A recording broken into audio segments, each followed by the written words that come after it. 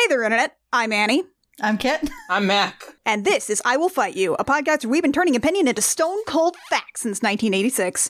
Today's fact, I don't actually know. Lucas, what's our fact today? Today's fact is always, when you get a contract, have a lawyer look at it and make sure you read the fine print. Excellent. Because in order to do that, we're going to be talking about a movie that you may or may not have heard of. And if you have, I'm sure that the whispering of its name will send a chill down your back. Folks, we are talking about Theodore Rex. The movie the internet tried to forget. God tried to forget this movie. Yeah, I tried to look this up on Just Watch to see if it was available for streaming in the UK. I couldn't find it. Not that it wasn't available in the UK. Just Watch said it did not exist. Same here in Australia. Yeah, a lot of countries have chosen to forget this movie, which is for the best. It is available, however, in full on YouTube with approximately 5 pixels. The Internet Archive has a very clean version. I watched it on YouTube. The version I watched, if I had $1 for every pixel of resolution in that movie, I would have 5 cents. Which is not a lot, but it's funny that it had it 5 times. Also, the audio was bad and there were no subtitles. I have only the vaguest understanding of what happened in this movie, you guys. I watched the Internet Archive version because I figured this movie had no subtitles, so if I was going to not understand what was happening, I was at least going to be able to look at what I wasn't understanding. Same, yeah. And it's a cool half gigabyte that I'm sure my internet service provider went, are you sure? You want to spend it? You want to spend it on that? All right. This is a movie that is so forgotten. The Wikipedia page doesn't even have an exhaustive beat-by-beat write-up of its plot. It literally has like 1.5 lines. No, it has a beat-by-beat write-up of every movie. Except this one. Honestly, it would be completely forgotten. If not, I think a Nostalgia Critic did a review of it, which Boo. I remember fundamentally misunderstood several points of the plot to the point where many people will make jokes about this movie based on that review. And it's wrong. It's not actually accurate. That does sound like the Nostalgia Critic, yeah. Yeah, I know, because I watched this movie for the first time since 1995 this week. And I was looking at it going, wait, but where's the bits that everyone makes fun of? Lucas, this was on our list. It's been on our list for a long time that you wanted to watch Theodore Rex and talk about it. I gotta ask you, buddy, why? Why this? Why this? Hey, to be fair, I gave y'all lots of options, okay? I said we could do another schmoopy sports romance and talk about Wimbledon, all right? Me and Kit can yell about Beowulf and watch The 13th Warrior, which we still intend to do because that movie rules. Gotta love a Beowulf. This was actually my first suggestion because I felt like this fit your wheelhouse. But the reason for it was because in 1995, in Gatineau, Quebec, young Lucas went to the gas station / convenience store that was the closest retail outlet to his house. And there was a wall of VHS cassettes, or rather the sleeves with styrofoam inside, on like a wire rack. And during because it was like $1 day for the weekly rentals, I just grabbed this and I watched it in my basement bedroom in Gatineau, Quebec. And I remember just being, even at the time, where I had only realized that movies could be bad maybe a year before. You know how when you're a kid, you just absorb everything and just go, oh, that's just a movie. It's good because it's a movie and I can watch it and it's a movie. This was maybe within a year of me realizing that some movies are bad. And this was the first time a movie had ever just confused me. I just wasn't sure. And that feeling stuck with me. Y'all have met me. You know I remember stuff from a long time ago. Like, every once in a while it would come up and I would go, oh, that's the one with the exploding butterfly. And the weird toy maker samurai guy. And the cookies. And the cookies. And then my brain would short circuit and I would forget it for another couple of years until it came up again. So, as this sort of weird curio, it stuck in my mind. And that's why I thought, since y'all love to unearth weird curios. I mean, you went through Garzy's Wing, so... That's fair. That's fair. You know what? In your defense, we did watch Garzy's Wing. Twice. Yeah. Yeah, I've watched Garzy's Ring at least like 40 times, so I have no reason to speak here. If you had a convenience store, then I would live with you. I would live with you. Okay. You know what? That's fair. Okay. So, before we get into talking about Theodore Rex, though, I need to tell you about another movie, okay? Why? Oh no, another one? Oh yeah, because there was this movie, right? It was called Boxing Helena. It's a 1993 movie. That sounds familiar. Directed by Jennifer Lynch, who is David Lynch's daughter. I did hear the name on Wikipedia and some of the backstory for this, so I'm excited to get some more context. So it stars Sherry Lynn Fenn of Twin Peaks, Julian Sands, Bill Pullman, and Art Garfunkel. Art Garfunkel? What? Garfunkel. Of Simon and? Of Simon and, the very same. Yeah, of Simon and explored each other's bodies. The lad himself. The mad lad Art Garfunkel. It tells the tale as old as time, which is of a surgeon who kidnaps a woman after a single romantic dalliance and amputates her arms and legs and keeps her in a box in his house. Beg your pardon? Yeah. One more again? It's not a good movie. They sleep together once, he develops a fixation and kidnaps her, and then cuts off her legs below the knee, and then when she tries to strangle him, cuts off her arms and keeps her in a box in his cupboard, and then it's this weird, like, power play thing. This sounds like something I would watch. Yeah, and then also at the end, it's all a dream. What? Spoiler alert for Boxing Helena of 1993. Okay. Well, that's just a cop-out. I want to see how this plays out. Quadruple misery, I think. Also could be a good describer of Theodore Rex. This was supposed to star Madonna, and then she dropped out. And then Kim Basinger, post-Batman 89 Kim Basinger. And they both quit, both because it was very bad. And then Basinger said, well, what if I help rewrite the script to make it less bad? And they went, no, screw you. And so she's like, okay, well, I'm taking my ball and going home. When she left, the production sued Kim Basinger for $8.1 million for breaching her contract. And they won. Like, they bankrupted post-Batman 89 Kim Basinger over this piece of shit movie. Oh my God. Jesus Christ. The movie only made $1.7 million at the box office. It has a 17% on Rotten Tomatoes. John Simon of the National Review referred to it as the rottenest apple at the bottom of the cinematic barrel. Okay, so that $8 million was the only money they made off of this. Mm-hmm. So, to quote a horrible person, I told you that story to tell you this story. So, Whoopi Goldberg, the biggest name in Hollywood at the time, coming off of Ghost, The Player, Sister Act 1 and 2, Karina, Star Trek, Boys on the Side, the most popular she had ever been, was fielding a lot of offers for movies. Then, the writer of The Last Starfighter and the disgraced former producer of Pee-wee's Playhouse, who had been shopping around a script called T-Rex for 5 years, got into a room with Whoopi Goldberg and got her to agree to make this movie. Oh, it's not even a room. It's not even. She called them. They spoke on the phone. Mm-hmm. She was illegally recorded on an answering machine saying that she was 100% committed to this project. They started hiring people and said, okay, so when are you showing up? And she went, and then stopped answering their phone calls. So then they sued her for $20 million. Like, there's a section on the Wikipedia page, you know, plot, reception, development, Goldberg lawsuit. Yeah, so because of Boxing Helena, a precedent had been set that if a movie had gone into production based on the agreement of a star, and that star then leaves, and it was deemed that the star's leaving would detrimentally impact the movie, judges were leaning towards, well, yeah, you know, Hollywood creates jobs, etc., etc.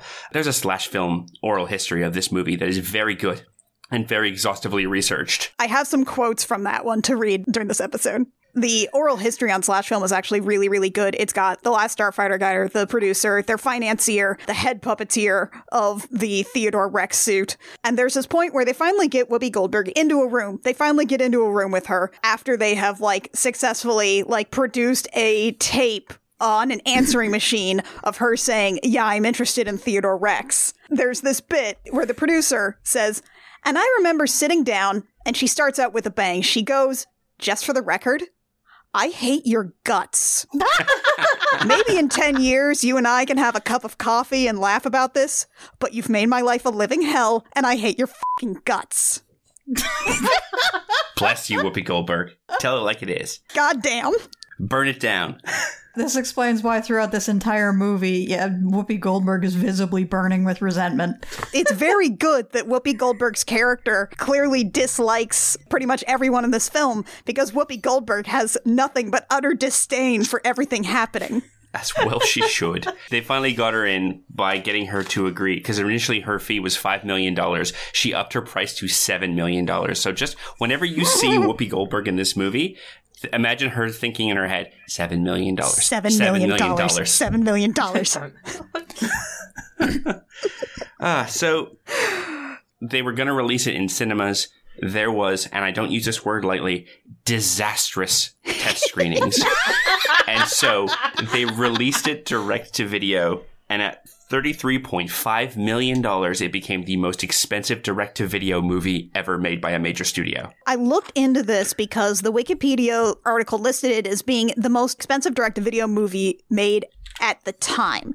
And I said to myself, well, what unseated it? And I looked into this. As far as I can tell, it was only unseated in this record in terms of the most expensive direct-to-video movie ever made in 2012 by Food Fight, which...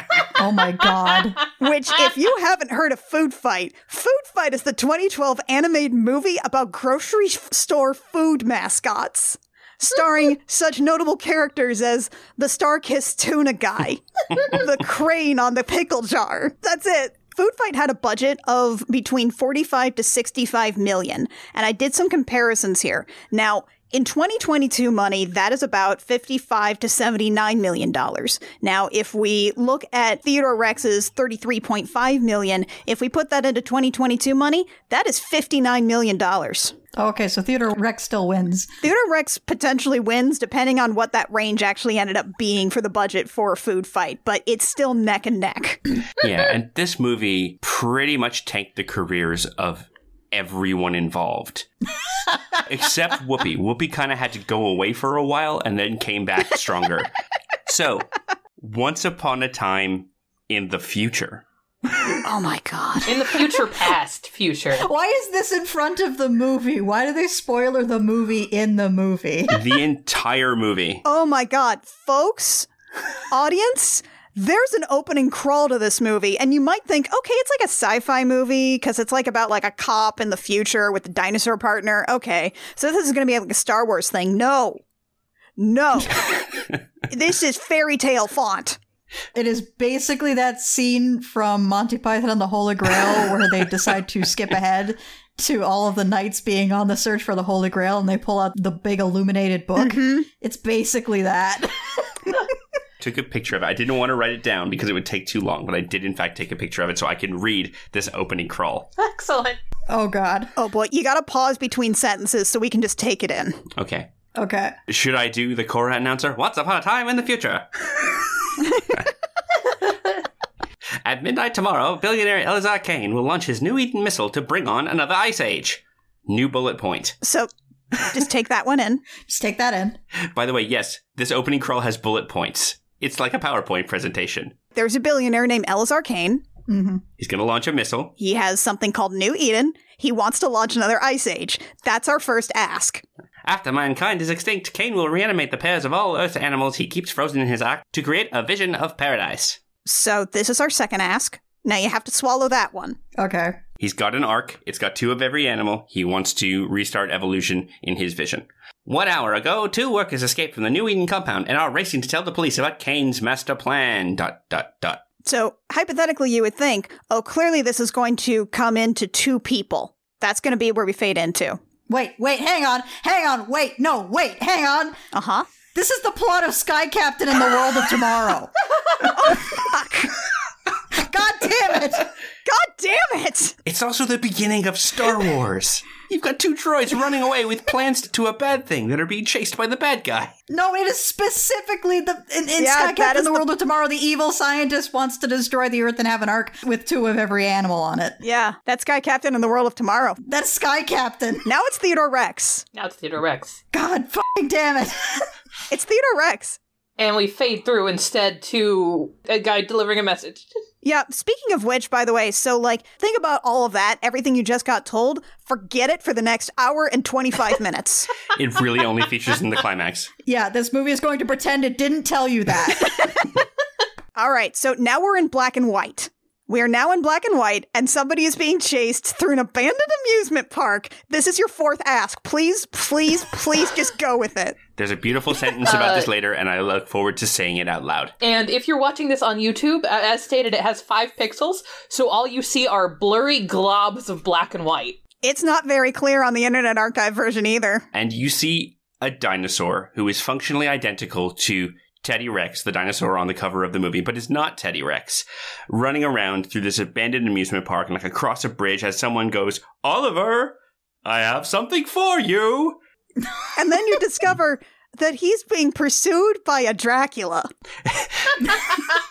This movie just has a Dracula. It's just got a Dracula in it. His name is Edge. His name is Edge. I just wrote Dracula the whole time. It's okay. When referring to Kane, I just wrote Elon Musk the whole time. Oh, for real? Yeah. German Elon Musk. But Edge is a very angular man who has this curtain of hair swept back from his widow's peak that, like, does a Prince Valiant if Prince Valiant got rid of his turf bangs. Like, it's a look and a long coat to the point where I'm like, I don't remember a woman running through there. And then it turns around, I'm like, oh, it's not a woman. It's an angular man, baby. It's Dracula. He is a Dracula. Not like opera suit with the big cape Dracula, but like this guy just reeks of Dracula. I don't know what to tell you. It's just powerful Dracula vibes. Big Dracula energy. He's got some BDE. So Edge releases a butterfly, a very fake-looking butterfly. It's the only thing in color right now. Was it a holographic butterfly? I couldn't tell between the pixels. It may have been a light CGI butterfly. It's floating at least 6 inches to the left of where his hand is. And then the butterfly gets to the dinosaur, and it explodes. Oh my god, is that what happened? I just assumed that was a scene transition. No, it exploded.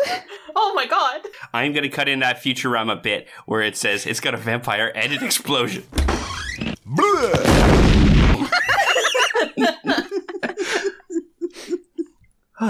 And then we go to Pee-wee's Playhouse.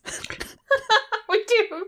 What is this fucking apartment? Teddy Rex wakes up in his little pajamas and nightcap. His Scrooge-ass nightcap. He lives in Pee-wee's Playhouse. He's got blocks. He's got, like, a wacky bed. Toy cars. He's got toy cars.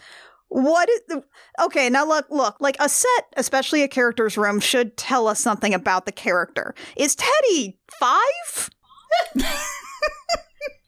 Teddy is a child, I think. How old is Theodore Rex? I don't know. It's a lot. And thing is, these blocks are like knee-high to him, which means they'd be waist-high to a person. Thing is, you ever watch an old movie, like a biblical epic from the 50s, and look at, like, the battle scenes? Or, like, the 50s War and Peace movie, where you look at it and you go, wow, they really did get thousands of people dressed as soldiers to, like, make a cavalry charge. You know, fire cannons or whatever. Every set in this movie is practical and built and enormous, and God, it looks expensive. Like, my wallet hurts every time we see this apartment we are going to spend so little time in. And they built, like, special tiles for the wall and the floor, and they've canted out all the walls slightly so his tail doesn't hit them when he moves. And so much, oh my God, it's so expensive. And they didn't have the money to spend. The financier, who was, by the way, like a pharma guy. Yeah, he was an Italian pharma guy. Yeah, I have a quote here. His name was Stefano. When we started, the show Dinosaurs was a big hit. When we're talking about the sitcom here at the Jim Henson studio. And then you had the Muppets, too, and whatnot. And so the people we hired to construct the suits and machines and mechanical things, they were top-notch. For 1989. Fast forward to 1994 when CGI started evolving very quickly and we were out of the game. In fact, I remember going to Cannes and seeing the premiere for a movie called Dragonheart, which used CGI. Oh, and I remember sitting there in the audience and saying to myself, we're fucked. Dragonheart. Dragonheart was the game changer. It's all connected. This is going on my Pepe Sylvia wall. There is a grand unified theory of I will fight you. Remember that bit in the St. Anger thing where the bassist leaves them and Metallica goes to his new band's concert and it's this really boring sludge metal and they come out and they're like wowed and they go, oh my God, we're so behind. We're never going to be relevant again. That's this movie in Dragonheart. Mm-hmm.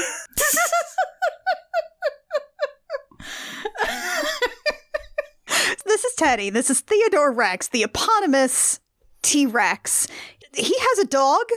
Named Zippy. And he only eats cookies. He has a dinosaur clawfoot tub, which is like if a tub had people feet, and I don't like that. He has dinosaur slippers. Don't forget the slippers. He has dinosaur slippers, which again, imagine people slippers. My enduring impression of this scene is that Teddy never shuts the up. He keeps a running monologue going throughout his entire morning routine.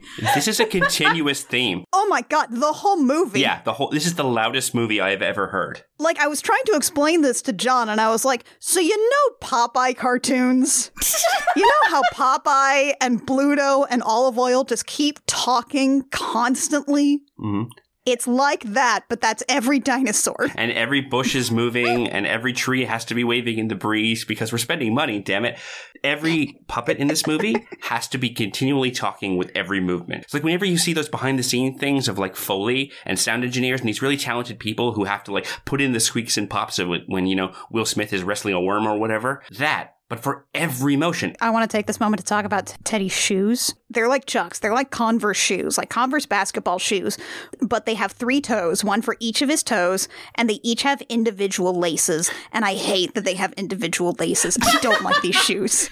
They stitched 3 Converse together onto each foot. I hate it. So Teddy is voiced by George Newbern. Okay? Mm-hmm. George Newbern is famous for a lot of things. He's like a lot of voice actors. He's worked in loads and loads and loads of projects. He's very good. More specifically, I want to call out 2 projects. Okay. One, he is the voice of Superman in the Justice League Unlimited cartoon. Really? Holy shit. Oh my god. He's Superman. He's Superman. That means he was Superman in the Superman cartoon, like the 90s one. Yeah. And are you ready for the second twist? Are you ready for the left turn here? Uh-oh. Okay. I'm listening. No. He's Sephiroth in Kingdom Hearts. What? Oh my god. What? Wait, like Sephiroth. One-winged angel, motherfucker, Sephiroth. Before they replaced him with the boy from Teen Wolf, who is also Superman now. It's all coming full circle. Oh my god! It keeps coming back around. Time is a flat circle, you guys. Fuck. So yeah, this dude's resume, this extensive and well-padded resume goes Superman. More like a Justice League. Theodore Rex. Like a summer breeze. You forget this thing. Sephiroth. Good to see you, Cloud. Oh my god. So yes, Teddy, in fact, makes noises everywhere he goes. He, like, scats and, like, describes what he's doing. Da-da-da-da, gonna go here, get my rubber duckies into the shower, which is not how rubber duckies work. They only work in baths. Teddy, why do you have 4 rubber duckies in the shower? Why are they in the shower? Why in the shower? He's got a lazy boy with a hole in it for his tail. He talks to his dog, and the dog clearly hates the puppet. The dog hates the puppet so much. Every time the dog has to interact with a T-Rex puppet. Oh my god. Also, you've got Teddy picking up his phone, which is literally a computer mouse with a bit of plastic around the top. Oh god. He picks it up and he talks into it and he calls headquarters because Teddy's a cop. A cab, including dinosaurs. He calls headquarters and gets a dispatcher who talked like this. She basically sounds like Janine from Ghostbusters.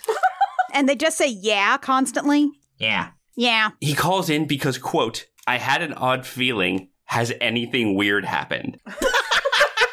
Says the dinosaur holding a cell phone in his Pee-wee Playhouse apartment. It has not yet been explained why a dinosaur has an apartment, and he's asking, did anything weird happen? And Janine on the other line says, a beautiful sentence. Yeah, a murder down at the carnival graveyard. Oh, this fucking movie. I love every time they say carnival graveyard because each time it was like something was smacking me in the face.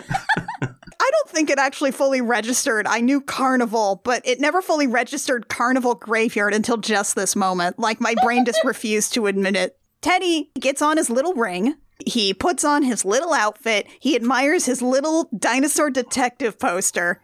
He talks to his dog, which, by the way, just lives in this apartment. I worry about this dog. And again, the dog clearly hates it. The dog hates him. He tries to be a cutesy thing, and he like gets close to the dog. He's like, "Give me a kiss, give me," and the dog is just like, "Raph, I hate you! No. Get away!" No, you are evil. You are evil. Like, you know how when a Terminator got close to dogs in the Terminator movies, and the dogs just go ballistic? Yeah, it's like that. It's like that. So the dinosaur, Teddy, he gets out the door of his apartment, then says, "Wait a minute," turns around, hits a button, and yells, "Cookie." And oh, good, that did happen. yeah, He has a computer that fires a cookie at the door, which I guess we assume that's where he is. He catches it with one hand. It's not a hard cookie. It's not like a cookie you'd buy at the store. It's like a Subway cookie. It's a very soft cookie. And he catches it without looking and says, "Macadamia, yes." By the way, I'm going to point out every time one of the IMDb featured quotes of this movie comes up, that is number one. Macadamia, yes. A cookie is launched at him and he catches it and he says, "Macadamia, yes." That was notable quotes on IMDb. It sure is a moment. And so he leaves his apartment, and then we take the time to explain how he fits his tail into a car. It's basically an old-timey milk truck, and they've cut the back of the seat out, and there's like a little door that folds down so his big long tail can fit in behind him. And this tail is It's so big. literally 5 feet long. It's enormous. Apparently, the guy in the suit really had a hard time standing up because of the balance of this thing. He was miserable. Why did they give the costume such a huge tail? They didn't need to do that. It's a whole bit Oh yes, there are many, many tail gags throughout this movie. for the whole movie. Gags is a strong word. Stuff happens. I feel like the tail gags were the result of the costume being gigantic and unwieldy and not the other way around. I would agree. It's like poetry, it rhymes. And so then he gets into his car and I guess goes to... The timeline of this movie is squiffy. Yeah. He leaves. We flash to Katie Coltrane. We meet Whoopi Goldberg. Why is she called Katie and not Kate? If any character is a Kate, I feel like this character is a Kate. Honestly, I feel like if any character just goes by their last name, this character just goes by Coltrane. She does a lot. She does refer to it as Coltrane, which is, again, a cool cop name. Yeah, it's just the Katies that are weird. But here's the thing, though. Whoopi is in this, like, foam and leather outfit. It's a cool outfit. She can't really move in it. And bless Whoopi, she's in great shape for this movie. Like, she looks cool, but anytime they have her bend or turn or anything, it's like watching Michael Keaton do Batman turns. Yeah. The suit is not built to move. It's meant to look cool when she stands there. Yeah. And Whoopi Goldberg, like, puts a finger to her ear and says something about downloading something and then says, "My CPUs are ready for action." We will not get an explanation for this for like an hour. We just have to accept it. Yeah, it's kind of like that bit from The Matrix where Trinity wants to be able to fly the helicopter, except stupid and not explained. What we see as she is on a rooftop with a dude that we will never see again after the sequence is over. They see a rollerblader getting shot at and run down by a pursuing van. It's more of a garbage truck than a van. Every truck in this movie is a garbage truck simply because it is in this movie, this garbage film. Do you think they got a really good deal on garbage trucks? They must have, right? Here's what happens. This rollerblader yells, "At midnight tomorrow, it's all over." I had to go back and listen to it like 3 times because the audio does not set this up as an important line because it has exactly the same like weight and volume as all of these weird little dudes on this garbage truck going, "Yee!" Oh my god. These guys are called Zap Heads, and they're wearing like rags all over them, and they have like weird like dreadlocks made out of garbage and glowing red eyes, and they giggle like gremlins the entire movie. The movie needed some fucked up little guys. It needed some weird little guys. And they occasionally say stuff like, "Let's get them." It's awful. It's very annoying. If you paid attention to the big asks at the beginning of the movie, you might be able to put together that this rollerblader must be someone important, and that maybe he's saying something relevant to the plot. Throw that out the window. It doesn't matter.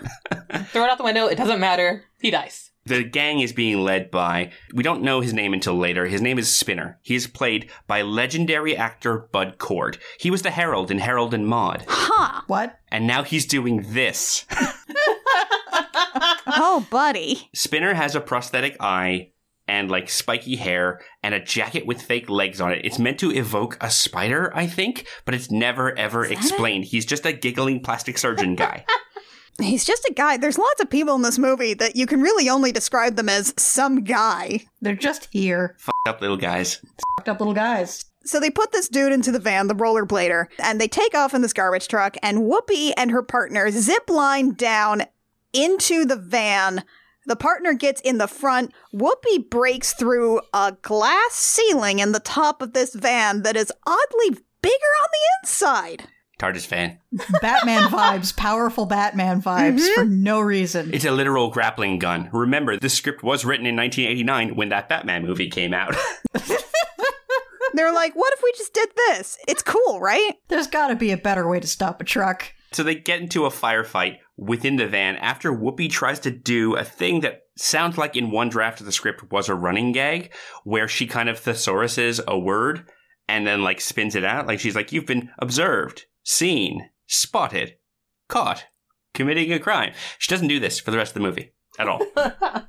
He needed to pad like another, 3 lines onto the page? At least he didn't film everything in slow motion. Oof. Running up to 7 minutes under. By the way, the city, this was a practical set. They had an enormous city set, and they refer to various times as something being on the Dino grid, or later, gloriously, on the Ninja grid. And so the set designers decided that the buildings needed to be on a painted grid, but then it had been years earlier, so they had to have it be like covered over by graffiti and stuff. So they painted a building, an actual 7-story building, twice in different colors. Why? To be in the background as the van drove by. Why? Because they're not very good at making movies, Annie. So there's a bit where during the firefight, Spinner hits a button and a trapdoor drops Whoopi at an operating table so that she's dragged behind the truck for a little while. And you think, oh, she's going to work her way up the line and keep fighting. Nope. One of the Zepheads just cuts the line. She smashes into an alley. The truck crashes. The gang leaves. Again, there's a bit of a bit between her and her partner, again, from a draft of the script where the partner was a character and didn't just disappear immediately after the scene. You had the front, you had the back. You call that having the front, you call that having the back. And then the van explodes with the power of 1,000 suns. There are so many cars that explode for no reason in this movie. So, audience, that is 2 explosions in 3 minutes. And yet we're not excited. And these are big, huge gasoline explosions. They're enormous. And then he turns to her and he says, nothing like a welcome back party. What? What? Excuse me? Does this refer to something? It turns out it does later, but what? It barely refers to something later. I don't know. And then they just do some light forensics on this guy, and they determine that the guy on the rollerblades was a DNA encrypted clone. So he doesn't have an ID or I guess a Space Future Social Security card or something. The fact that he's a clone is not considered noteworthy. It's the fact that he is an unregistered clone. Again, in a better movie, this would be world building. In this movie, it's very confusing. It's just word salad. There's no building. It is throwing words on the floor. Like you slosh out a fish market. This is word slop. And not even in a fun way like genomgineering. No. Half albino, runt of the litter, genom-engineered lycantent. And at least that is an entertaining amount of nonsense. So they throw down this little computer thing, which Max Headroom's up, the chief. So you don't even need to turn up at your boss's office to get chewed out. It's 2022 all over again. He's like, you're bad cops and something. Yeah, and the Hollow Chief says, great, Coltrane, you're street legal. Again, what? What? And then he says, the glorious sentence again, there's a dead dinosaur at the carnival graveyard. Does this movie ever explain what a carnival graveyard is, or do we just have to live with that being a term? I think we just have to live with it. It's a graveyard for carnivals, kid. It's where carnivals go to die. Like elephants? You take your carnival to a nice farm upstate. Like elephants, when a carnival knows its time has come, it makes a pilgrimage to the carnival graveyard? It migrates, shedding cars off the wild mouse the entire way. It won't need them where it's going. I figured that was just Gotham City. I figured that's where carnivals went to die. So we cut to Teddy. There's some very quick back and forth cuts here. We don't know where he is or where he's going, but he's discussing it again, and it's brought up that his dream was prophetic because, quote, all you dinos are on the same wavelength. And he responds, we feel for each other. Yes, that's right. This Anthro T-Rex has genetic memory and telepathy. Dinosaurs have, dino empathy. They have a superpowered dino empathy. It doesn't actually mean anything. It's barely touched upon in this film. Don't worry about it too much. The only reason it's there is that Teddy has a weird feeling and goes to investigate and is told not to investigate and stay off the case. Because now he's at the crime scene and he's told that they have no clues, no evidence, no suspects after 20 minutes of looking around this carnival graveyard and went, clearly nothing weird happened here.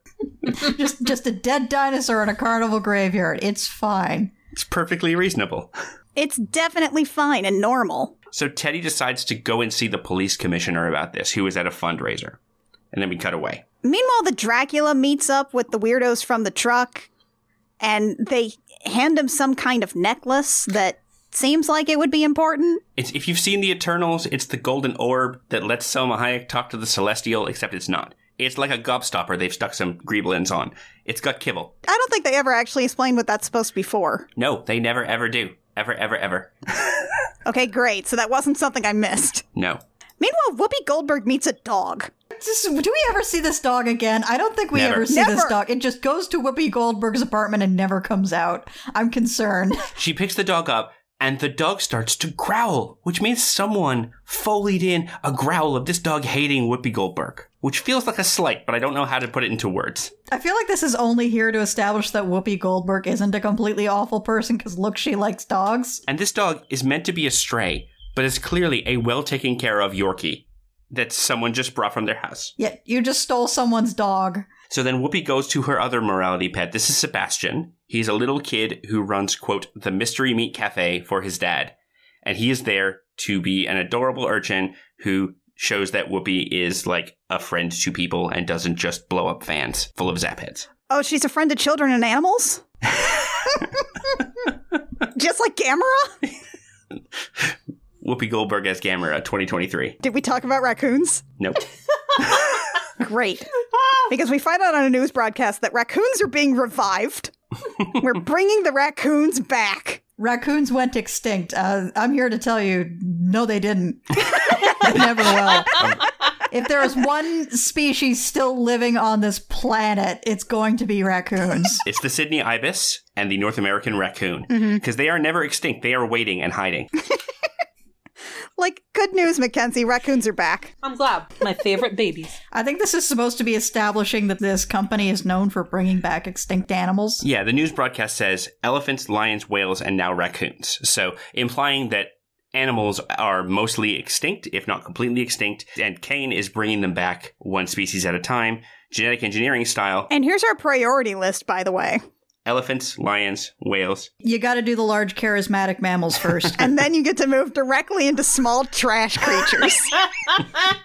I did the big animals so you could stop complaining. Now I get to make my trash children. Whoopi Goldberg says to this little child that she might meet him later. He's like clearly getting her to come somewhere, like to a lunch or something.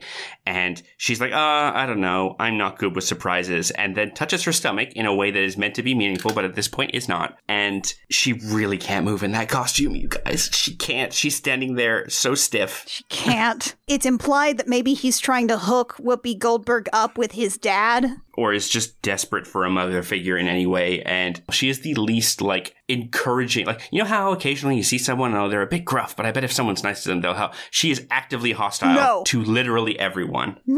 Disdain radiating from her poorly functioning body. Yes, leaves are blowing away from her against the wind. And that is likely at least 75% Whoopi Goldberg just being like, $7 million. $7 million. $7 million. So Teddy gets to a museum where the commissioner is having a fundraiser. He's barred at the door, no invite.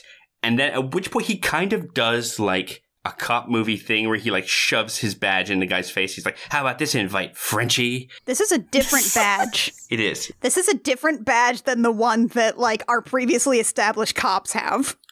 They have different badges. Oh yeah, also cops are referred to as guns in this movie, which is a rare bit of truth. You're saying the quiet part loud there.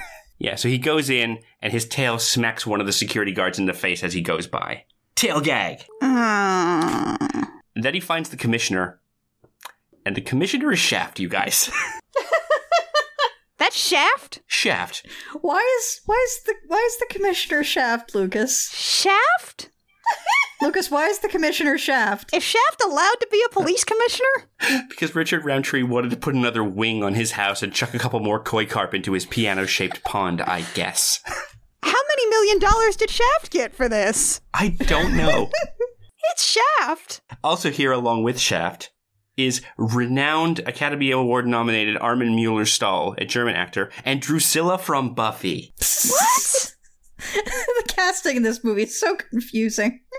I'm so puzzled. So Armin Mueller-Stahl has a mustache and is German, and he is Kane. He is the big bad of this movie. The one that they told you about at the beginning, the billionaire. Drusilla is introduced as Dr. Shade, my personal doctor, which is a supervillain origin if I've ever heard it. Okay, so like they're like his personal doctor. Okay, so that's just like his sort of live-in physician, I guess, because he's old? But then she's also like implied to be a biologist or a geneticist or something, and she's doing a super evil British accent different from her Drusilla accent. Also, Juliet Lando's from LA, so none of these are her regular accent.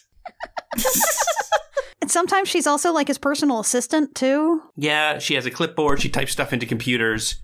She does many things. She's a woman. She does the woman things Right. on the villain team. And this is when we also find out that Theodore Rex actually has an official title. He is the System Press Liaison Officer with the police department. What? So he's like a public relations guy, I think. He's a token dinosaur, basically. He's a diversity hire for dinosaurs? Yeah. They actually refer to him as the token dino later in the movie, which kind of slams directly into the problem with the central metaphor of this movie.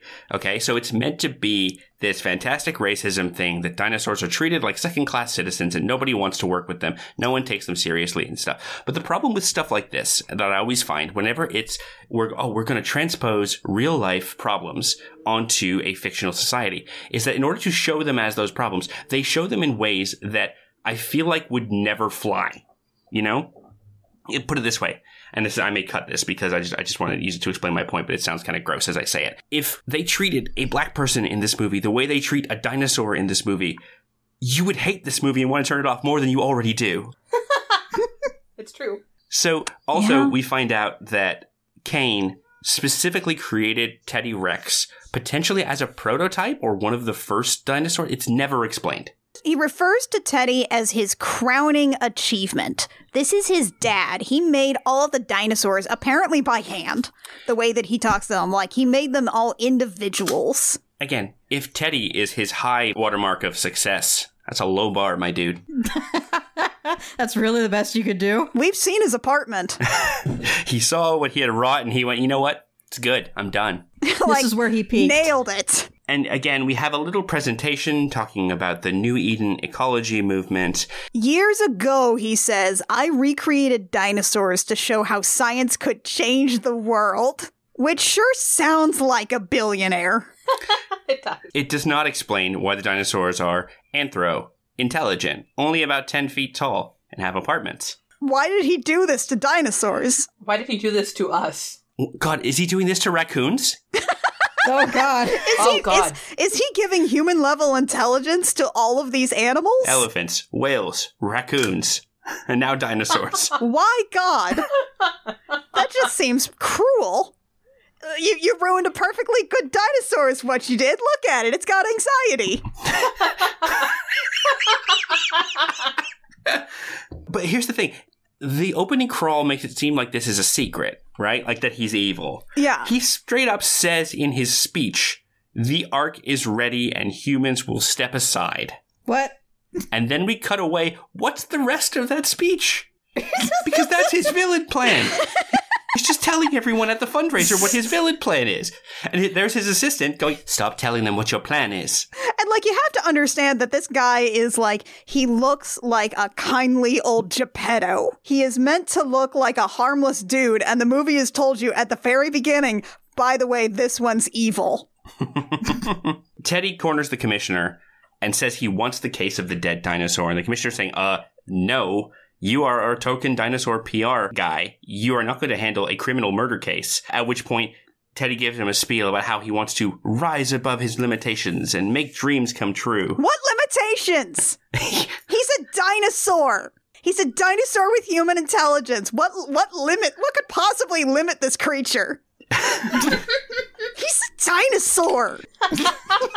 He rolled all 20s on his character sheet apart from maturity. Maturity was his dump stat. I've seen the stats for dinosaurs, okay? I've polymorphed into a T-Rex before. What limits this creature?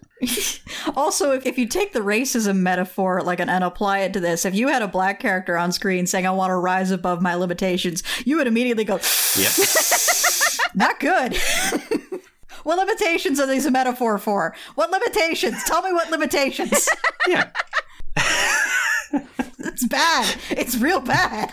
So, another cop, who I refer to in my notes as Ginger Cop, we learn very late that his name is Summer. His name is Lieutenant Summer. I just referred to him as the blonde guy the whole time. Yeah, we don't know who he is or what his position is, but he takes the commissioner aside. And while he does that, Oh my god. Teddy wanders over to the buffet again, scatting his time. What do we have here, Frenchie? Me. Hey, I'm a recovering carnivore. God. He talks so much. Why does he talk so much? Oh, it's bad. God, it's like a talkie cartoon where they're like, holy shit, we have voices now. Did they book him for too many sessions and felt they had to get their money's worth? Did they just have the movie all set up and they're like, all right, just go, just keep making sounds. It's like, God, okay. I know we already made a Futurama reference, but it's like the one with Harold Zoid. It's like, well, this is a talkie. Move your hands. Throw a pie or two, for God's sake. And so the waiter lifts up, because he said he doesn't want any meat. And so the waiter says, well, we have sweets. Because, okay. It's not that he doesn't want meat. It's that he says he's a recovering carnivore. Why? Why is... Because alcoholism, I guess? Why is the... Why... Oh God. Okay, I'll get into this later when we get to the dinosaur club. It's so bad. God. And then he says the cookies are one per customer. This is a banquet at a millionaire fundraiser. Why are you saying the cookies are one per customer? There are no customers. He's got a whole table full of cookies. This banquet is $5,000 a plate. I think you can give them unlimited cookies. Unlimited cookies. So Teddy uses his tail to tap the guy on the opposite shoulder. The guy then turns and walks away. The tail is occasionally prehensile, but not often. It's either unfelt and destroying things, or so prehensile it could pick a lock or tap a waiter on the shoulder. God. Nobody knows. So the guy just leaves. And Teddy does sort of the Cookie Monster thing where Cookie Monster, is supposed to eat cookies, but technically can't because he's just got a little felt mouth. So he just sort of crumbles cookies and screams. Yeah, he also throws the cookies into his pockets and into his jacket. He is the bad cop in the movie who just found the pile of drug money in the wall and he is stuffing it into every pocket and fold of his clothing. Except it's cookies for some godforsaken reason. It's specifically Subway cookies. And this is all in the background while the blonde guy and the commissioner, the blonde guy's like, look, this could be a great PR move. He's a dinosaur. You could make him the first detective on the squad that's a dinosaur. It's going to be great. They're like, okay, great. Let's do it. You're right. This will look really good for my career. And he's like, Teddy, you're going to be a detective. And then one of the things Teddy says while he is just screaming excitedly and making noises is, I got to call my mom. I don't have a mom. He has the case and they say he's undercover. What? He's not undercover. As what? With who? I don't know. He's not pretending to be anyone. They keep saying the word undercover. I don't think they know what it means. I think they meant plainclothes in that he is not in a uniform or doing a patrol, but is investigating sort of at his own pleasure. So again, they repeatedly say undercover when they mean plainclothes. And then he's so happy about this, he picks up the commissioner bodily off his feet and Summers and squeezes them, and bones audibly break and their champagne flutes break. There are a lot of crunching sounds. They're screaming in pain, and his tail slaps the waiter in the face again, and we blessedly cut away. This movie can't decide whether Teddy is nightmarish or not. They also say that he needs to have results by prime time tomorrow, which is is that 5 o'clock? What? One presumes in time for the nightly news, but... I guess? And then it's we also need to give you a partner, a veteran, a pro. And then they say, Coldston. Her name is Coltrane. We've talked about this, you guys. Okay, so that wasn't just me. No, it was a flub and they kept it in. And then they do a thing where they do a bait and switch. They switch to showing you like a big Rambo guy, and like they make a big show of him being very impressive. And then Whoopi pushes him aside and walks into the frame. Radiating disdain for the entire production.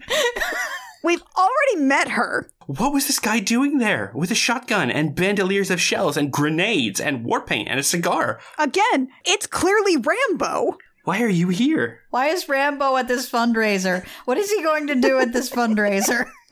There's a whole other movie that this guy is in that we don't see. And so they're like, Coltrane, we're teaming you up with this dinosaur. And Whoopi's only argument is, but he's a dinosaur, like 10 times. Repeatedly. Which is actually a very funny reason not to want to work with a detective. You will do this, you'll investigate the murder, but he's a dinosaur. If this was a good movie, you could do some world building here and say, like, you know, just throw in some fantasy racism about what dinosaurs can't do or something about why it shouldn't be a dinosaur. But instead it's just, but he's a dinosaur. Like, she's from a regular cop movie, and she does not know, like, anything about this world, and she's just been transposed into this movie and said, hey, this dinosaur is your partner. And she's like, but he's a dinosaur! I don't come from a place where dinosaurs can be detectives. All right. I have a bit here from the oral history to read to you guys that is relevant at this point. So this is from Bruce, who is the head puppeteer on the Theodore Rex suit. What was Whoopi like?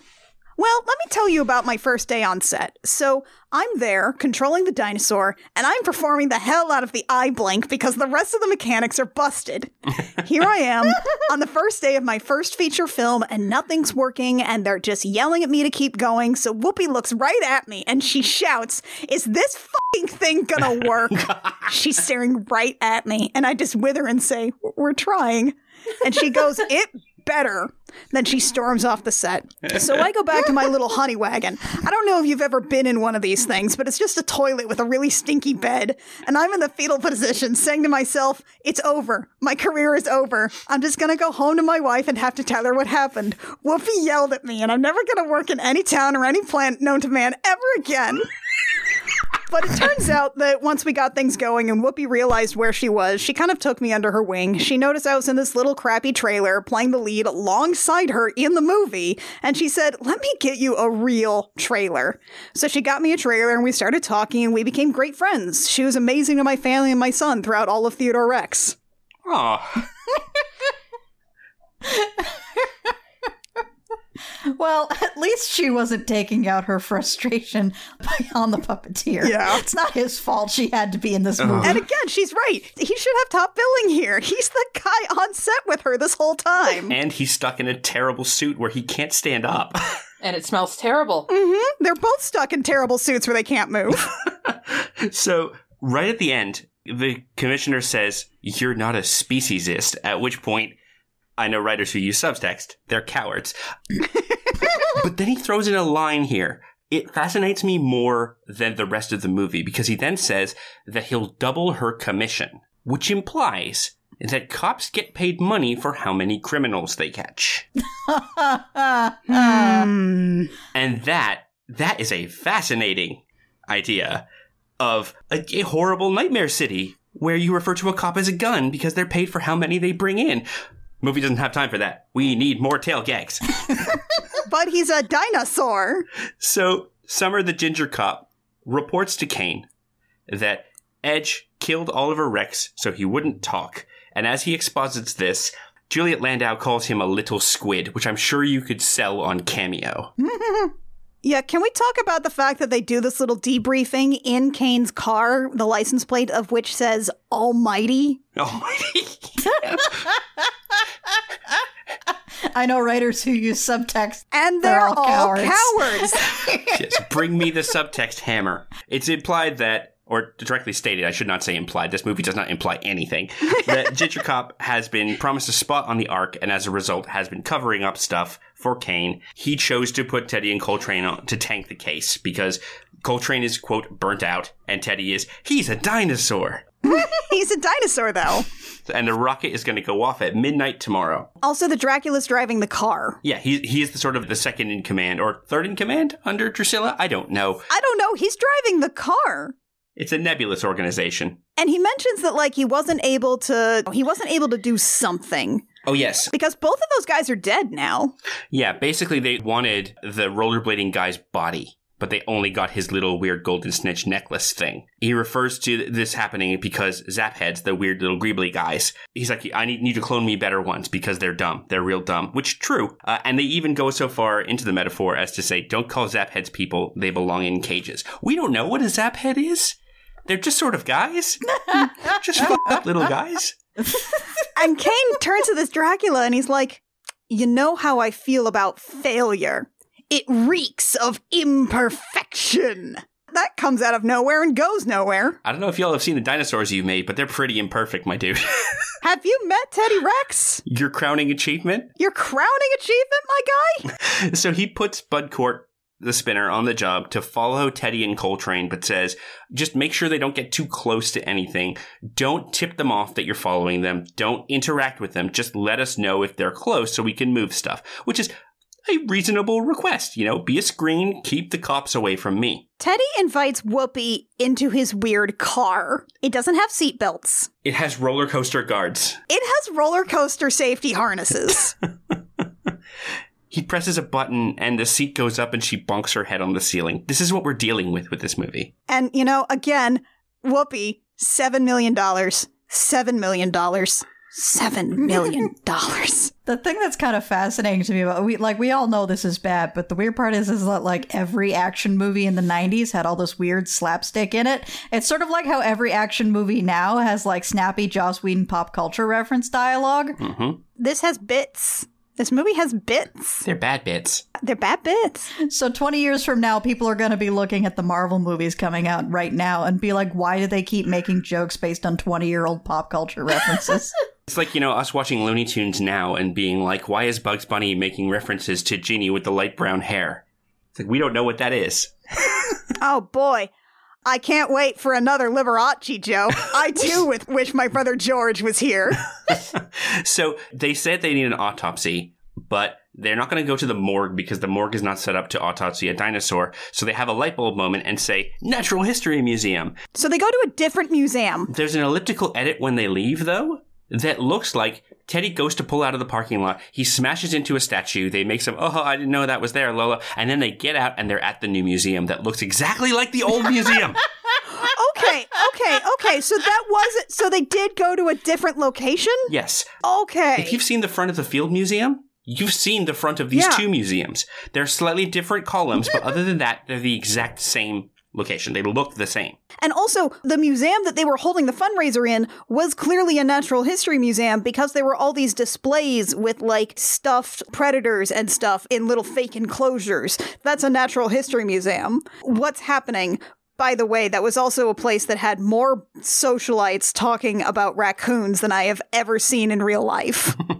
Because they're all being like, the raccoons are back. As they're going through the skeletons in this natural history museum, Teddy gets to point out that fossils creep me out, which is the equivalent of a human walking through a morgue. But he also says that he can feel his ancestors. Again, dinosaur race memory, telepathy, and empathy. And that his ancestors are speaking to him, telling him, follow my heart. Do the right thing. The usual. This is never touched on again. Ever, ever, ever. I don't understand. Is this a joke, or is he really just hearing the voices of his ancestors? Yeah, you would think this would be building up to something that, like, the climax of the movie is based on. No, this is never discussed. A dead Pachycephalosaurus is watching you jack it. So they get what one presumes is the autopsy room. The dead dinosaur is already there, but also there is, Annie, do you want to say it? The head dinosaurologist. Oh my god. No, we have words. We have words for these things already. Head dinosaurologist. And if you're being charitable, which I don't want to be, you could say that, well, a paleontologist studies ancient dead animals, and a zoologist studies alive animals, so maybe something in between would be required for these neogenic nightmares that are walking our streets. But dinosaurologist? Yeah, no, paleobiologist is the word you're looking for there, movie. That's the one. There you go. But she has not examined the body closely. I really haven't had a chance to look at him. But he died of an explosion close to his snout. And yet he still has a snout. Mm-hmm. He's got a whole snout. Yes, but she hasn't looked at him. All right, so is now the point where we got to talk about the dinosaur religion? I missed entirely the part about the dinosaur religion. Oh my god, okay, so Teddy asks for a moment. Hold on a second. Oh, yeah, Meg? What? I don't want to hear about dinosaur religion. I am out of here!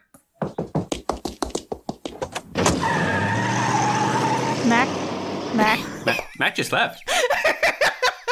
It was the dinosaur religion. She couldn't take it. Too much. It was dinosaurologist. Honestly, she was the luckiest of us. So dinosaurologist and dinosaur religion. It's implied like he's going to say a prayer, right? Like, because he's looking at this body and he's clearly disturbed by this dead dinosaur. I thought he was doing a reading. He does, but it's implied this is the first dinosaur murder. No one's killed a dinosaur before. And that's why everyone's like a bit weirded out by this process. So it's implied that he's bothered by seeing a dead one of his kind. He's going to say a prayer or something. So then he puts his little hands on the dead dinosaur. And he moans and he gurgles and he makes what are clearly sex noises. Oh, God. He makes the worst sounds. He's already made so many bad sounds throughout this movie, but these are the worst. This scene was utterly incomprehensible to me.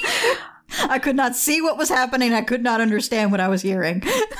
It's like if a whale was dying and f***ing at the same time. Just imagine someone trying to speak whale to order a pizza while having sex. And taking a dump.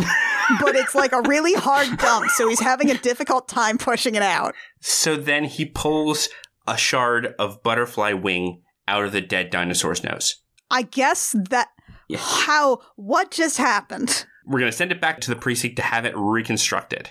What just happened? Why did he put his hands on the dinosaur, make horrible sounds, and then pulls a butterfly wing from the nose? They also talk about how dinosaurs have tail prints, which is the scales are unique on the tail. They put it onto a Holofax. It was the 90s, ladies and gentlemen. And ID the dinosaur as Oliver, and his spouse is listed as Molly Rex. A nightclub singer. He's a nightclub singer, and he reacts to this name like he's just been told that, oh, I don't know. What's a film star that would make you react this way? Anybody? Kim Basinger. Yeah. Yeah. Oh my God. This guy was married to Kim Basinger. And this is the part where the movie just becomes Roger Rabbit at this point.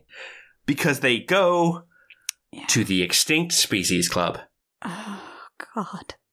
So you know how one dinosaur person has been really bad? What if we had an entire club, and including a Styracosaurus dressed like a pimp, who's going, hey, ooh, and popping his shoulders up and down? You know, it turns out that Teddy Rex is not the only dinosaur who makes noises constantly. Oh my God. It's very bad. God. My main takeaway from this scene is that, like, the cocktail waitress they meet the moment they walk in is like a drag queen dinosaur. That's my only takeaway from this scene. That's the only thing that makes sense. And she's a very Jewish Spinosaurus. She's peppering Yiddish into her dialogue. He asked for the tour. Like, this is a normal thing that happens at a nightclub. Give us a tour of the nightclub. They sit down at a table. It's basically like a hibachi grill in the middle, but it's just like a little pond. He takes out some stuff from it, and he's like, oh, do you want some? It's hydroponic seaweed with krill, and it's like, it's so healthy. There's no added chemicals or anything, and look! I am pretty sure that Tyrannosaurus was an obligate carnivore, like a predator and a scavenger. There's still lots of debate on whether or not it was fully predator, fully scavenger, or a mixture of both, but a carnivore, there are no teeth in that mouth that we have discovered that could possibly eat seaweed. What? And considering that he loves cookies, which are full of delicious artificial things. Cookies! Hydroponic seaweed. I don't understand. And Whoopi Goldberg is like, why don't you eat meat? And he says he's on the wagon, and you can just eat livestock. Yeah, and he says it's not like the old days where there are just herds of duckbills roaming around everywhere, and he kind of gets lost in a reverie, and it comes back and starts yelling at her because humans have destroyed the planet environmentally, which, I don't know, man. Is that your message? What is your message, movie? I'm sure even if cows don't exist in this space future, there's a meat substitute that would do the same. I don't understand. He could just eat a hamburger. Yeah, I feel like he started to explain why he doesn't eat meat and then immediately got distracted and didn't. I don't know why. He only eats cookies and hydroponic seaweed with krill. His teeth can't do that! We skipped over the hot character find of 1995, and that is Greg, the Protoceratops, at the table next to him, who stares at Whoopi Goldberg, shakes a little, and sort of giggles and wolf whistles to himself. Greg's a pervert, everybody. Greg's a sex pest. Yeah, Greg's a sex pest. I don't like Greg. The people keep saying, oh yeah, don't worry about Greg. He likes smooth skins. And it's like, oh, it's uncomfortable. Don't like it. To the point where Whoopi ends the scene by saying, I want to get out of Greg's eyeline, which fair. And he's like, oh, that's weird, I guess. It's mostly just that you don't like people. No, this creepy dinosaur is making eyes at me. If he had more ability to move his tongue in that suit, he would be licking his little beak. It's bad. So everybody shut up. Carol Kane is here. Lord have mercy. Carol goddamn Kane is Molly Rex, the nightclub singer. She's basically Teddy in drag. She's wearing a Skeksis collar around her neck. She is, though. She sings I'm No Angel, the Mae West song from the 1933 movie. So this universe has Mae West. This universe has Mae West. I don't think Mae West was dead in 1995, but if she was not dead, she probably sat up from her pile of exhausted, much younger lovers and went, wait a minute, that's my song. Oh. She works the crowd as she's singing this song. And every time she goes by a dinosaur, Teddy included, they make a noise. And not a small noise. Ha-da! Wah! Which, oh my god. That's what their boners sound like. This is a deeply horny room of anthropomorphic dinosaur puppets. That's the pull quote right there. A deeply horny room of anthropomorphic dinosaur puppets. God. Oh, and so Whoopi is hiding at the bar. I've been to these nights where you're supporting a friend and you're just like, I need something strong, please. At which point, a Ceratosaurus puppet. I think it's a Pachycephalosaurus. It's got those big teeth, though. Maybe, but it has the big head with the little spines around the edge. Oh, no, you're right. It's that guy. No, the Pachycephalosaurus is on her right. Yeah, no, they modeled these after real dinosaurs, by the way. I'm going to find the line because it's like the only genuine laugh I got out of this movie. Hold on. During this whole musical number, there's this guy with teeth, and then there's the Pachycephalosaurus that just belches in her face several times. We keep cutting back to her getting belched at by a Pachycephalosaurus. I don't understand. So she's grossed out and staring at all these gross dinosaurs around her, and she turns and she comes face to face with this thing's teeth, which are as big as her face, and there are about 4 dozen of them. At which point, I believe in my heart, Whoopi Goldberg herself breaks character and cracks up. And at which point she treats him like an overachieving lech and says, you think you're gonna get somebody? Not tonight, buddy. And she leaves, and it's the only funny moment in this entire movie. I have to believe that was improvised. I have to believe that was ad-libbed. It's the only point of joy that seems to spark from Whoopi Goldberg's face this entire film. It's up there with the biker approaching her in Sister Act, and he goes, you want to dance, sister? And she goes, why? You don't have any rhythm. It's great. So, Teddy gets invited backstage to meet Molly Rex. And it's explained that Oliver wasn't her husband, he was her roommate, and he worked at New Eden. And again, because of the incredibly compressed timeline of this movie, the funeral's tomorrow. She only just found out that he died this second. And she goes, funeral's tomorrow at noon. Oh, yeah, and Whoopi Goldberg is like, wait, hold on. We literally just told you he was dead. How is the funeral already tomorrow? This movie might be shitty, actually. And they're like, no, it's just like that. We just do that. We just have very quick funerals. It's fine. Don't worry about it. Now, in a real noir movie, this would be a plot point indicating that Molly is like the femme fatale, that she's secretly a villain or something. And yet, you would think this movie would be setting up Molly as a femme fatale. She even goes behind the Asian screen in order to undress and throw her clothes over the top as Teddy gets more and more horny and Whoopi gets more and more uncomfortable. We watch a dinosaur undress, people. It is bad. There are corsets. I don't know how they work. How do her little hands undo the corset? She has a big head and little arms. Teddy brought her the flower garnish off of their food and, like, gives it to her as, like, oh, big fan, here's a bunch of flowers. And then after they leave, God, she eats the flowers. They spend this whole thing, like, flirting, and the way that they do it is, like, the actors in the suits just sort of sway their suits around while they are just sort of talking, and they look like they both have to pee really bad. This is a visually chaotic scene. It is upsetting. It's like one of those Michael Bay Transformer fights, but with dinosaur prostheses. We also do find out that she and Teddy both got, like, the flash about Oliver Rex dying because I guess, like, we're just proving that dinosaurs are all empaths. As they walk out, Whoopi Goldberg does a thing that happens a couple times this movie. She accuses him of being glando. Or glandoism. I think it's code for horny. It's a special word they made up in this movie so the dinosaur could be horny. I don't care for this. At this point, they split up because Whoopi Goldberg gets a notice about the unidentified clone that she got the corpse for. Yeah. And she's like, actually, I hate everything. I hate this. I hate you. Here's my excuse for leaving. Good night. I'm going to do my actual job now. Goodbye. Yeah. Then we meet Knife. Why do you hire a coroner named Knife?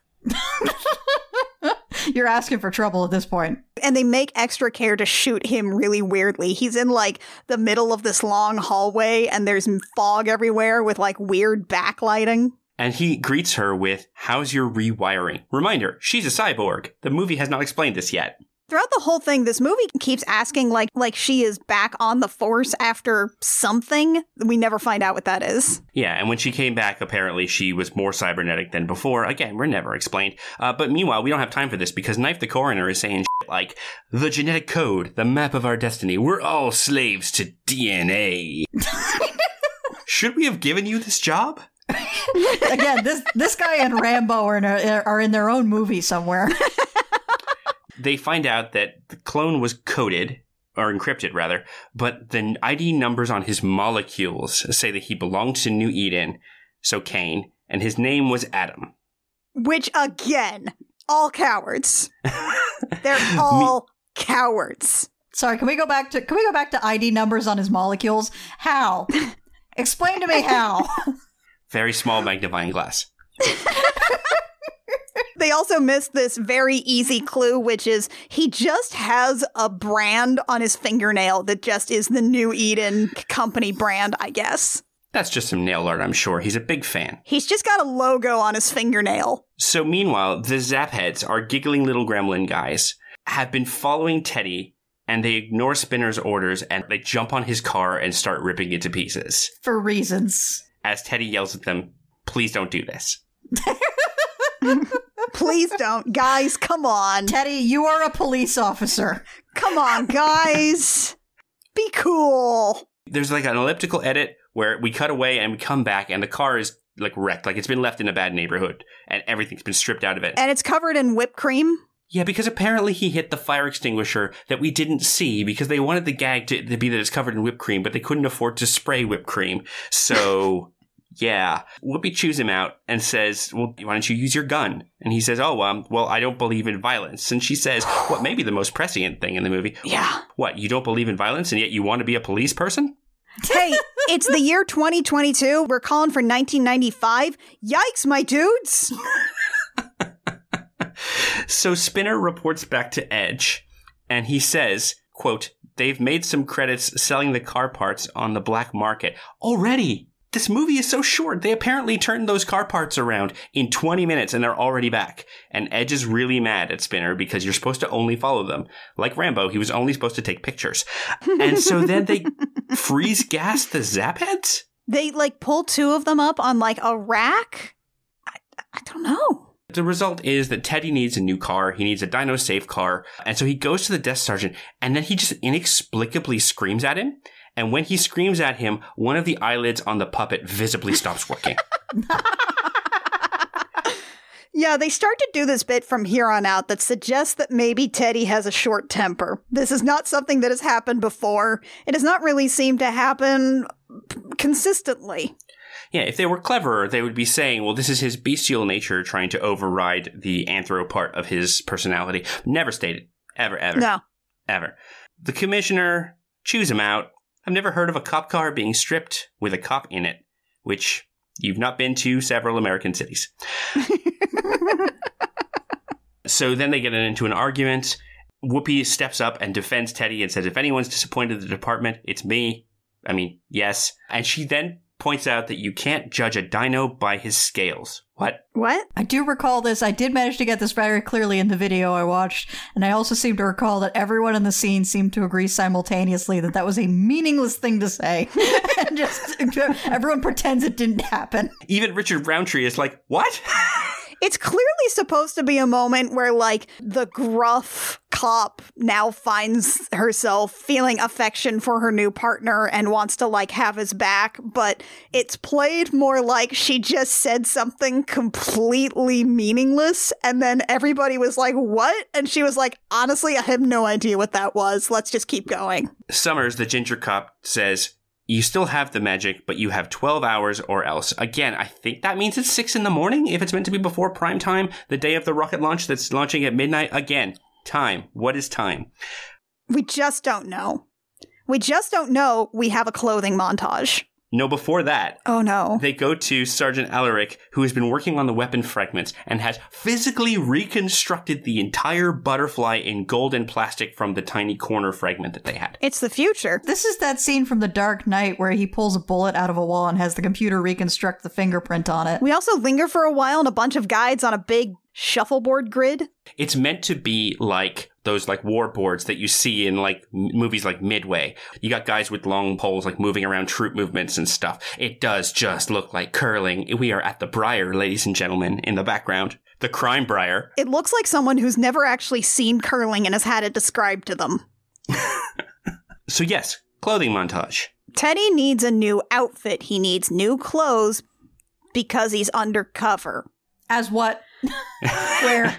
I don't know. But he goes to what appears to be a hollow booth because he stands in the middle and has some sassy dialogue with the lady at the desk, and she types in a bunch of random things, and it's duck amuck for a little while. Like, complete with some Looney Tunes sounds that are really just Mel Blanc making Roadrunner noises. So he, like, gets a horned helmet and like a Wagnerian opera soprano outfit. They start playing Ride of the Valkyries, and then he starts singing, I think, Toreador from Carmen? No, he actually says kill the wabbit in the middle of it. No. No. You're not allowed to do that, movie. You can't point to a better movie that we should be watching. We could just be watching Duck Amuck for, like, what, 10 times? I got that Bugs Bunny and Roadrunner movie saved to my iTunes. We could watch that right now. But instead, they switch to a Mexican bandito, and he does an accent. Like a racist bandito caricature, and like it is only a gift from some divine being that he doesn't say, we don't need no stinking badges. God. Humphrey Bogart's estate is very litigious. Then they put him in like a Hawaiian shirt and a grass skirt. Yep, and then in a Scottish kilt. And then Whoopi walks in, and she's like, no, he's undercover. He's a cop. You gotta make him look like a real cop. What does undercover mean to you? So they give him a hoodie and a leather jacket and jeans and sneakers and says, you look like a real cop, and because it's 1995, he does a Right Said Fred bit and says he's too sexy for his clothes. I don't. How is this distinguished at all from the clothing that Teddy was wearing before this point? He had a different sweater on? Ooh, I can explain that, Kit. It's not. It doesn't at all. Is that the same sweater? I don't know. He had a scarf before. He's also still wearing this ring that they made a very important show of him putting on at the beginning of the movie when he was getting ready to go. They stole this ring from In the Name of the Rose. It's like a big signet ring looking thing. The kind of thing you wouldn't actually wear. It says TR on it. It's there to stamp wax. It is not there to be a fashion accessory. So, his new car. It's a garbage truck. It's a literal garbage truck. Although, the garbage truck does say trans rights. It is pink and baby blue. Cannot stress enough that this is a literal garbage truck. Teddy does a lot of complaining just off screen so they don't have to show the puppet that he can't sit down because he'll get gushy and it's so gross and it stinks and blah, blah, blah. But then there's inexplicably a hole for him to stick his head through and talk to Whoopi as she's driving. Garbage trucks don't have that. Garbage trucks are designed not to have that. You know what trash collectors love to do? They love to just turn their heads around and check in on the trash as they drive around. So then they go to a Mighty Ducks movie. But like, if Mighty Ducks took place in Mad Max. Yeah, so there's like crushed cars to make walls, and it's been spray painted like a rec center that's trying to be cool and be like, we're down with kids. We've got graffiti on the walls that says stuff like, say no to drugs and stay in school. Tobacco is wacko. And again, they built this goddamn set. Every bit of it. Man, I could have been watching Mighty Ducks. Y'all could have seen a flying V like 3 times by now. Like 3 times. Yeah, I could have watched like at minimum 3 flying Vs by this point. Sebastian is like really excited to see Whoopi, and he asked her to come, at which point she's like, your dad's not here, is he? No. Okay, so it's not a setup. And he gave her a bedazzled badge case. In arts and crafts at camp, he made a little wallet. It's a little wallet, it's bedazzled, and he gives it to her. Because she's back on the Force from not being on the Force. Whoopi is trying to play this as, I am touched by this. I don't want to show that I'm touched by this. I'm conflicted. And so she is playing that on her face, but they linger on her so long, it just makes it look like, again, she's uncomfortable to be standing there because she probably is. $7 million. Meanwhile, Teddy dances with a bunch of children and scores 3 goals with his tail by smacking 3 tennis balls. Who is this movie for? They're so impressed by him. Who is this movie for? What happened to that dog Whoopi picked up off the street? We never see it again. What happened to Teddy's dog? I have a terrible theory about the dog Whoopi picked up off the street. Oh no. So she hands it off to the kid, right? And says, put this in my apartment. The kid's dad runs the mystery meat cart. Oh no. Oh no. That dog never made it to the apartment. So Edge delivers a mini disc to Kane. Remember mini discs, kids? They're like CDs, but even more future. And expensive. And it has a video of the scene we just watched, which makes me ask, how fast did that bit of physical media get there? And it had to be hand delivered. It's not like they've got pneumatic tubes around the city or something. Ain't no Dropbox in Dinosaur City, you guys. They tied it to a bird? I don't know. Messenger pigeon. Mm-hmm. So then they drive up to the New Eden building, which, by the way, just has 2 giant testicles up front. It's just got these 2 pillars with these 2 veiny testicles on top. We get out of the truck, and then we have to do this whole thing about getting into a different moving vehicle that the dinosaur can also fit in. And I just want to note that there is a real line in this movie that just says, can you just slide your butt? That's great. More tail gags. We watch this puppeteer climb into a truck in real time. And they're driven around, and it's said through exposition that New Eden is the only place on Earth with live animals, except for alleys that have dogs in them. They've got 2 of every animal. Then why did I just see an elephant with a baby elephant? What's that implying? What's going to happen to that baby elephant? What are they raising it for? Them and the little dog are on a farm upstate. It's fine. Don't worry about it. The camera whips past Drusilla, who is saying things like, freeze the elephants first. Midnight is only 5 hours away. Oh, hello. Tour. Hello. I wasn't being a supervillain. What? Nothing. You're telling me it's 7 o'clock in the evening right now? Oh, that means it is prime time right now. Yeah. The evening news has come and gone. It's really sunny outside, too. So it's, yeah. What is time? So they meet Kane, who once again gives a supervillain monologue about special enzymes in ice fish that allow them to be frozen and thawed years later. And if you inject it, anyone can be frozen and reanimated whenever. And these 2 police officers in the room go, cool, that's science for you. Yeah, he's like, huh, isn't that neat?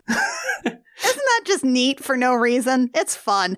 Also, when he greets Whoopi, he's like, nice to meet you. Oh, that's distressing. Oh, boy. Mm-hmm. Also, you might be picturing a regular fish tank when we're talking about fish. It's an orb. He's got an orb of fish. a 2-meter orb with like girders around it holding it up with these tiny fish that when he presses a button, the whole thing freezes into an ice cube and unfreezes magically. This man has been spending time pondering his orb. That's not appropriate enrichment for a fish environment. I don't know. Maybe being frozen and unfrozen just provides them with enough stimulation. Yeah. Just a fish just every once in a while going, Although I would not put that past this movie with its many noisy puppets. So they question Kane, who admits that Adam the clone, and Oliver the dinosaur work together in species data and they rescue endangered species. But then he just tells them to leave. And they leave!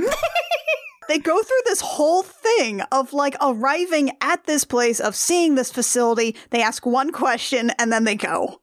And the villain tells them what they want to know. Yeah, they work together. These two guys that are dead. Anyway. I don't think it's connected. And they go, yeah, it doesn't seem connected. Thanks, boss.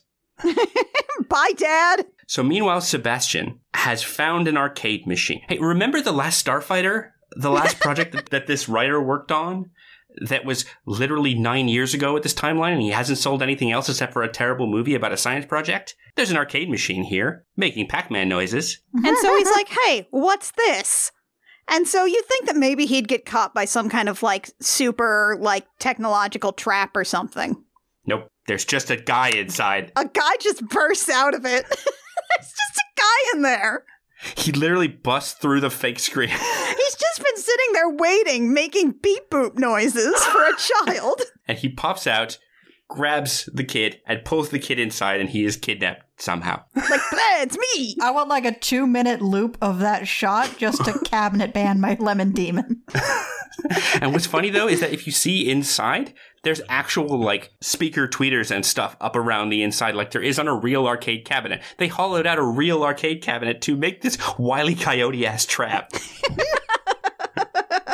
So we're back at the Extinct Species Club. I know everyone's excited for that. Oh, God. So it turns out that dinosaur funerals, you liquefy the dinosaur into fertilizer so that everyone can take some home.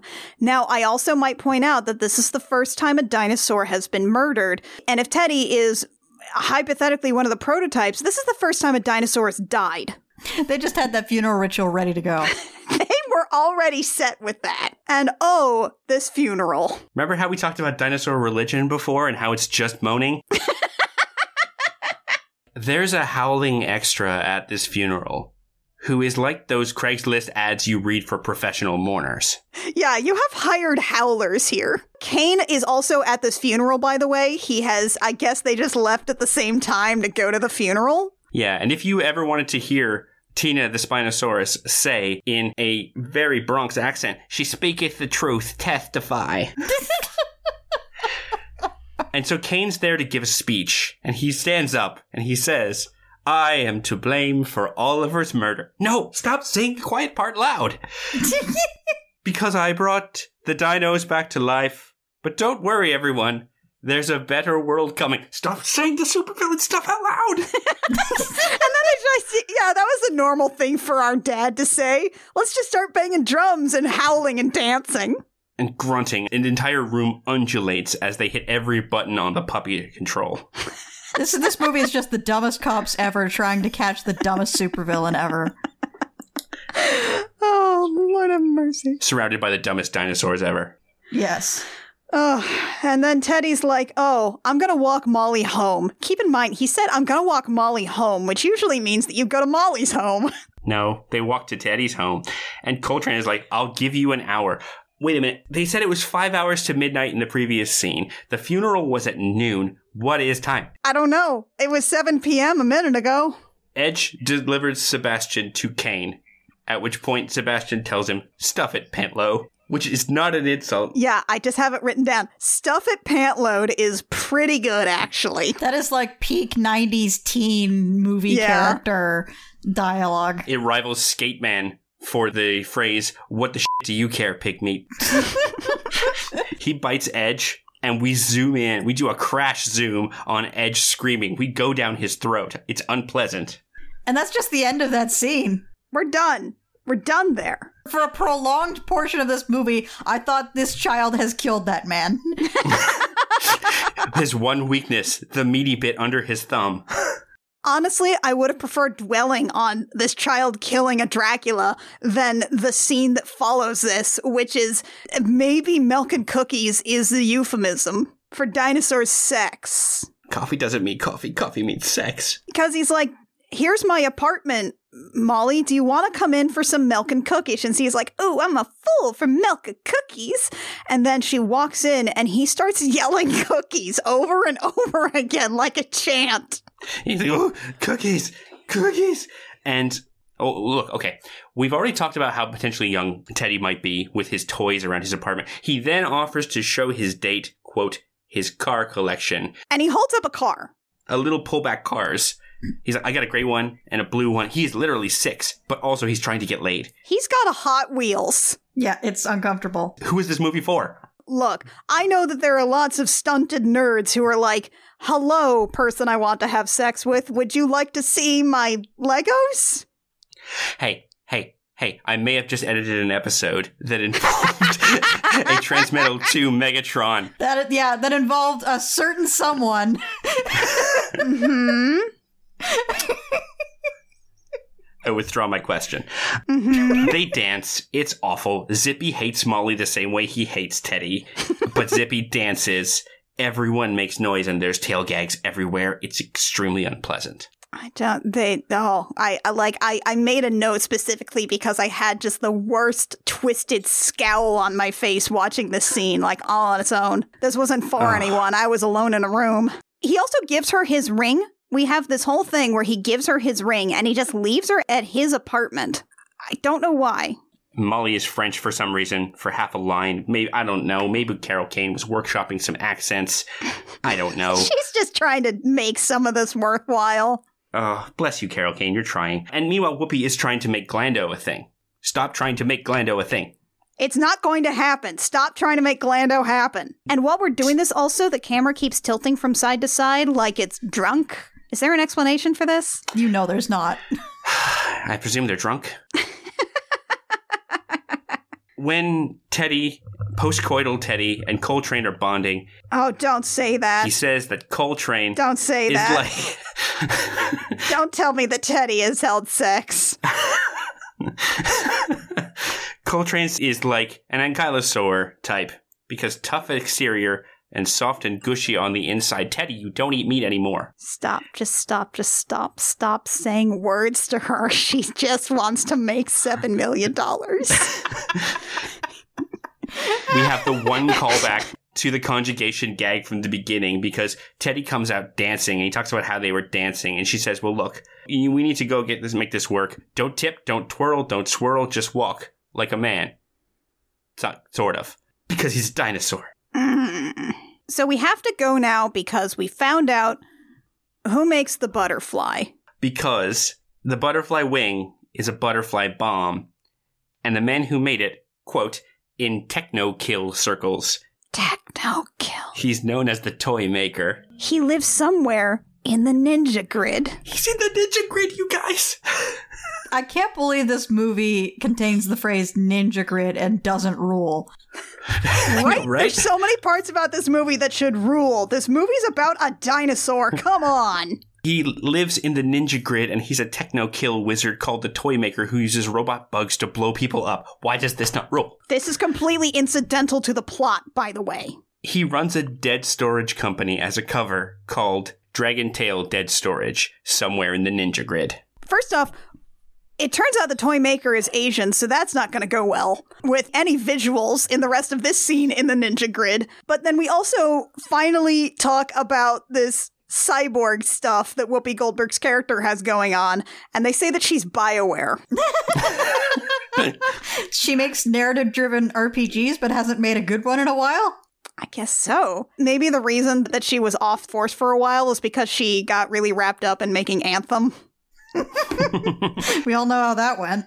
Not well. This Chinese actor playing a Japanese toy maker, he's making bugs. The bugs are bombs. They're just bug bombs. They're just bug bombs. We also have a little bit of sneaking where Teddy says tiptoe, tiptoe, tiptoe, tiptoe. As he sneaks. And I want him to be dead. Oh yeah, also a dog barks at him and he yells boo and the dog is scared. because there are no live animals anywhere outside of New Eden. But don't worry, there are more tail gags all throughout this. And also fart jokes.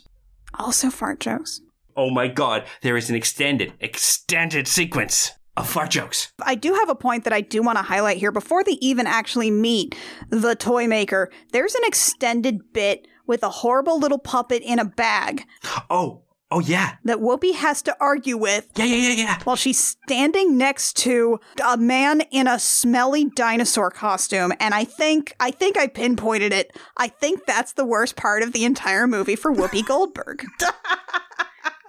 When we say a puppet, we mean like the puppet you'd put on for a show at a kid's party. Like he's a little hand puppet. And they ask, who are you? I'm the guy from the bag. Because he comes out of a carpet bag.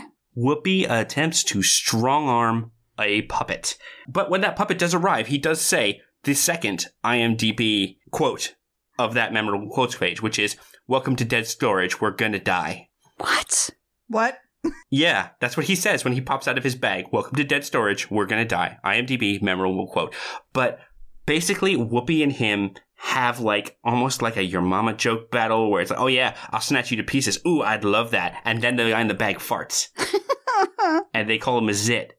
And they threaten him. She has to argue with a small puppet, a hand puppet in a carpet bag. And so they threaten him, and he yells for Fuzzy, and Fuzzy is a caterpillar puppet, that when Teddy sees him, he says, "A hairy hot dog," which is unpleasant. This is the lowest point in the entire movie. I'm calling my audible. This is the worst.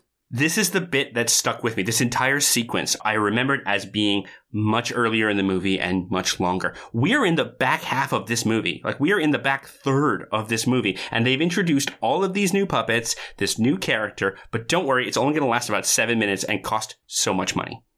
Oh my god. Because they finally meet the toy maker, and you think, I don't know, maybe he's dressed like, I don't know, like a whimsical guy or something. He's like a samurai. He calls Teddy a dragon. That's how you know he's Japanese. Even though the actor is Chinese. He's Asian. I've never heard you sound so defeated when you say that. Meanwhile, the Zapheads have found Molly. She's in the clawfoot tub. She dick kicks one with her tail, but then Spinner kidnaps her, and we move on to more fart jokes. Because Teddy has decided he's gonna, quote, play a tough guy, which involves, once again, cycling through terrible accents, one per sentence. He does an Arnold Schwarzenegger. Yeah. He does a Jack Nicholson. Yeah. It's really bad. He pretends he wants a gun. He almost gets the gun, and then he, like, says, oh, by the way, what about the murders we're here for? And the toy maker's, like, immediately like, oh, well, never mind then. Whoop, explosion. Get the gun first, then say, hey, what about the murders we're here for? Have you never seen a cop movie before? Also, the toy maker just has a dinosaur-sized pistol. It's a Glock the size of an oven. So they say, we have this butterfly, we know you made it, and the toy maker does a leave. Clearly leaving a bug that's blinking and beeping and going in a circle, and they stare at this bug. They stare at it. I wonder what it might do. You literally are here because a butterfly exploded, you guys. They're like, why don't we just see where it's going? So then, the entire building explodes.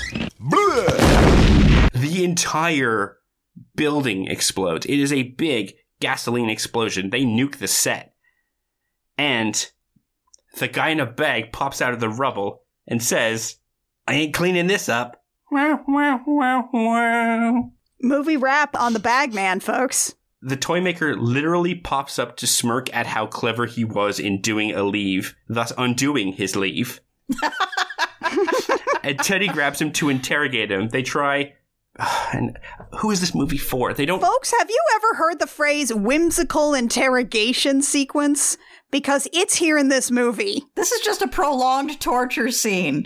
This is just a prolonged torture scene with fart jokes. They torture this man. It's not even like in like that first Thomas Jane Punisher movie where he does a big speech about how a blowtorch makes you feel cold and then pokes the guy in the back with a popsicle. Like, that's whimsical torture. This is literally just, they breathe on him. They sit on him and fart. It's awful. Whoopi does beat him up a little. Oh, this is our third IMDb line, which says, "You cannot eat our only suspect." Memorable quote. IMDb. Is it? So anyway, it finally works, and the toy man's like, Edge bought the butterfly. He works for Kane. He has hostages. I know that for some reason. Yeah, how does he know that? It just happened like an hour ago. Please let me leave the movie. And they do, and then we cut real quick back to throwing the kid into a jail cell that they have, and also there's a chimpanzee there. Just before they leave, he tells them to ask the Zap Heads, and you'll never, never, never, never, and then Teddy turns around and the tail hits him in the face and they knock out the toy maker, at which point the caterpillar pops out of his pocket and says, "Hey boss, I quit." Movie wrap on the caterpillar, everybody. Movie wrap on the toy maker. What a great scene that was. What an incredible sequence that was with the toy maker. We learned so much. Our world was developed so much. Do you ever get a sense of what scene the writer wrote first? Oh yeah.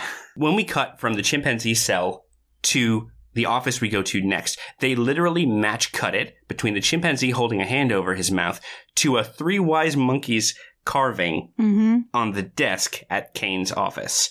And our ginger cop Summer is there, and he's expositing that Kane's plan will kill all the humans. What? Somehow. And he's like, yeah, I'm just ready for that spot on the ark. It's so great. And even Drusilla is tired of the scene because she asks what diseases run in his family because she's clearly about to murder this dude. And he then makes it worse by saying the only thing running in his family is very big feet. Great. So, some flirting with dicks and light eugenics. She is so bothered by this that she has him flash frozen into a popsicle and leaves. Good. So we have this whole fight sequence where Whoopi and Teddy arrive at the Zap Heads' lair, I guess. They're having like a party or something. They've got some floozies. Yeah, they've got some floozies with enormous hair. As you do. But again, they're just weird little guys. Do the weird little guys have sex? I don't know. I don't want to think about any more dicks than I've already had to think about in this movie. Hairy hot dog. God. Meanwhile, again, dipping into the weird subplot of Rex having a temper, he's like, I'm going to get me a Zappy meal, which McDonald's is on the phone. They're going to sue you. And she points out he's a vegetarian, and he says, well, I binge once in a while. Teddy has done murders. Teddy's done murders. Teddy has eaten people. Teddy's gone out at night and gone thrill killing. What they do is they kidnap a Zap Head and they tie him to the front of the garbage truck and they run the garbage truck through the side of the building to attract all the Zap Heads over to that building. They do the QuickTime event that means that they get full distraction so that Coltrane can Spider-Man down the back. She then blows her stealth advantage by saying, "Hey guys! We had such fun shooting at each other." I thought, where should we go? To you! Again, another scene that I absolutely would put money on was an improv. They're like, go in there and be like, I had to come back. That's all you got. Go Whoopi. Just say something. Keep them busy because Teddy is then going to Tarzan swing in on a rope. They talk about how Teddy weighs like 2,000 pounds. 3,000. 3,000. There you go. How strong is this rope? It's a very good rope. A horse weighs 2 tons. Edge goes to Sebastian, having survived his traumatic hand biting. Edge gets Sebastian to read a message into his hollow fax. Do we actually get what the actual message is, or do they just coerce the kid into reading something into a monitor? I don't think we actually get what he read into a monitor or why. Yeah, I don't know. No one's sure what's going on, but they find Spinner. They kind of threaten Spinner into taking them to New Eden. They know where New Eden is. I don't know why they need to threaten him. But Spinner has a little helicopter. He has an ultralight helicopter. A little helicopter that they need to use to get to New Eden for some reason. It's not explained why they can't just drive. They tie Teddy underneath, like they're carrying cargo. And there's lots of really silly stuff. But, oh, I'm leaning over here. Oh, can you be straight? No, I gotta move over. Oh, no, it's extremely long. Just a prolonged slapstick scene. As this rig, which is clearly not flying, they shot from below, and they have Teddy on a green screen, wrapped in a rope, and it's very long. And this was at the point in the movie where I started to enjoy these long sequences because they meant that I wouldn't have to take any notes, and I could just let the movie play, and I'd get one step closer to death. So, like, they fly into New Eden, and we have a bit with Teddy where he's like, well, where are all of Kane's animals? And I'm sure it's supposed to, like, be like, oh, they're already loaded onto the ark or something. It's night, man. They're asleep. Animals go to sleep. Animals go to sleep at the zoo. They go to separate enclosures, man. So they crash into Kane's lab through another skylight, just like the van at the beginning. And Spinner pops up in front of his ostensible boss, and he says the one correct and accurate line of the entire movie. I just want to say one thing. None of this is my fault. Just true and accurate, Bud Cort. None of this is your fault. So then Drusilla says he's the one, shoot him, and she shoots him with a gun that turns him into a disc? Is that what happened? I feel like I blinked and I didn't know what happened to Spinner. She said he's the one, shoot him. She shoots him with like a ray gun.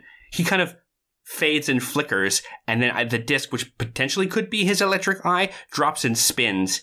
And that's a movie wrap on Spinner. I guess he's dead. Bud Cort, get you paid. Either way, he's not in the movie anymore. So the Zapheads, more Zapheads, not the ones who were partying with the floozies and got knocked over, more of them, grab Coltrane and they capture her. And they take her outside and she escapes. And then she goes outside again. And I guess they left Teddy there because he's there in the wreckage and Kane is nice to him. It's like, it goes, I don't know what's going on at this point in the movie. We're in the home stretch here. We're in the last 15 minutes, folks. And Teddy wakes up. Oh, hi, Kane. How's it going? He's like, Teddy, do you want to, like, go into the future in the next life after I, like, kill all humans? And he's like, oh, wait, you killed Oliver and Adam. And Kid is like, yes, I told you this repeatedly. I've been trying to confess for 90 minutes. I've been doing this whole villainous monologue this whole time, Teddy. My crowning achievement? He's going to use a New Eden rocket because New Eden is a rocket now. It's like a nuclear weapon. It's going to go into the atmosphere and blood out the sun, not how nuclear weapons work, and create a new ice age. You know, that thing from the beginning of the movie, from the opening crawl. Remember that? It's relevant now. Why was that there? Were we supposed to think that he wasn't the bad guy? Because it seemed like you wanted us to play it like it's a surprise that he's the bad guy, but you told us what was happening. Katie finds Sebastian. There's a gunfight. Meanwhile, Kane just fires the rocket. He just does the thing. There's no countdown. He just presses the button. It's like, all right, rocket's launching. Now look at my big room full of tubes with animals in them. All right, we've seen that. Okay. Okay. So they're like, so you hear this computer voice from pretty much here until the last 2 seconds of the movie, and it says detonation in 100. 100 what? 100 what? 100 what? Because it's not consistent. Because then about 10 seconds later, it says detonation in 90. And then about 5 minutes of movie time later, you get detonation in 80. No one knows. It is unclear what it... Was it minutes? 100 what? Like, eventually, you'll hear it count down in second increments from 10.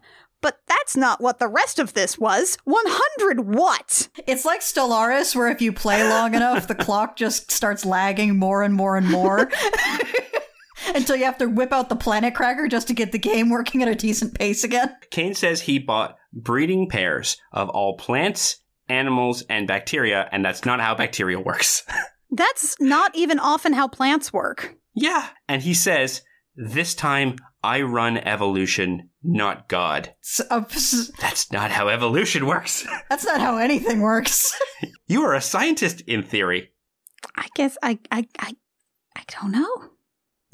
Teddy then says, you froze them to save them. And Kane says it's a small price for immortality and points out that Molly and Teddy, Molly's already frozen, by the way. She's in one of these tubes. And Teddy's going to be his breeding pair of Rexes. So he's staking everything about Tyrannosaurs off of Teddy Rex and his genetics. His crowning achievement. This guy. Look, there's a big fight. Whoopi fights a bunch of Zapheads. It's okay. It's not bad. She gets to do some cool punches and throw people around, and it's cut very badly. The kid gets to keep the chimpanzee. I still could not see what was happening. No. Honestly, look, neither could we. Using the better definition copy, I could not tell you what was happening. There's a fight. It's all happening in the dark. And Shade, meanwhile, has cornered Teddy and said that Oliver and Adam would expose the plan and tries to freeze Teddy. And Teddy says, well, you seem like a very nice, mean lady, but no. And then she says, for no reason, that Elazar Kane has the remote, only he can stop the plan. And then she's tail-gagged to death. He bodies her with his tail into this like open cryo chamber or something, closes the door. The door, by the way, has some fun lights on it, like green. Usually that means the door is open if there's green lights on a door. The lights don't change color. They didn't get the LEDs for that one. So it's just a green door that's shut. And she's like, no, let me out. Teddy does murder. Teddy will kill again. But in the meantime, Teddy has to try opening this door with his girlfriend in it by literally just pawing at it. I feel like the girlfriend can wait until after he's gotten the remote. No. I feel like the order of operations here is a bit fucked. At some point, he's also like, oh, Molly, what have they done to you? They froze her. They froze her, dude, like the fish. They froze her. She's frozen. Like the fish. Remember the fish? He explained it to you. Then we see him visibly give up, leave her for dead, turn away, and we get the tail gag of Hope and broken keypad because he smashes it. The panel literally says, ouch.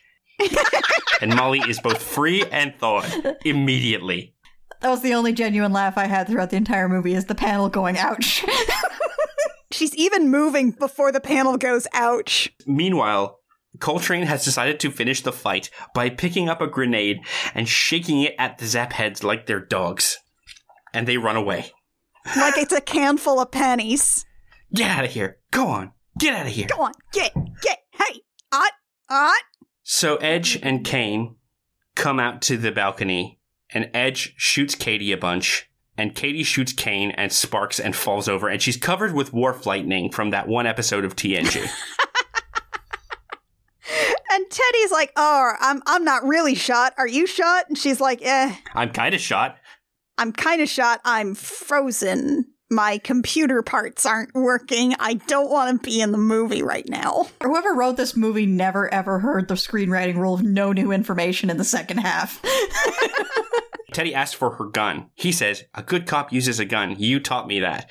And she says, no, your brain. Your brain's stronger than bullets. What? What? Your brain is the strongest gun of all.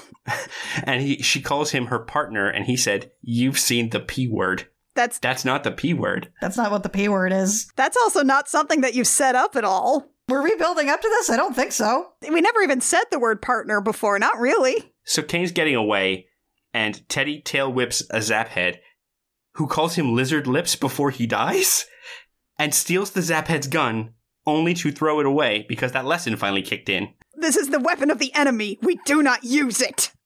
So instead, he gets a rope from somewhere, grabs a crowbar, makes it into a grappling hook in a sequence that I swear took 10 full minutes. It's such a long remaining 15 minutes of this movie. This movie's getting slower as it goes on. It's like the minute he bends it, we're like, okay, it's a grapple. But then he bends another bit, and then he ties the rope on it, and then he cut to his eyes looking, and then he's bending a second bit. So then he throws it, and luckily it's one of those hills where it's a zigzagging path back and forth, so he can just do like in Far Cry and jump from one to the other because falling damage is for suckers.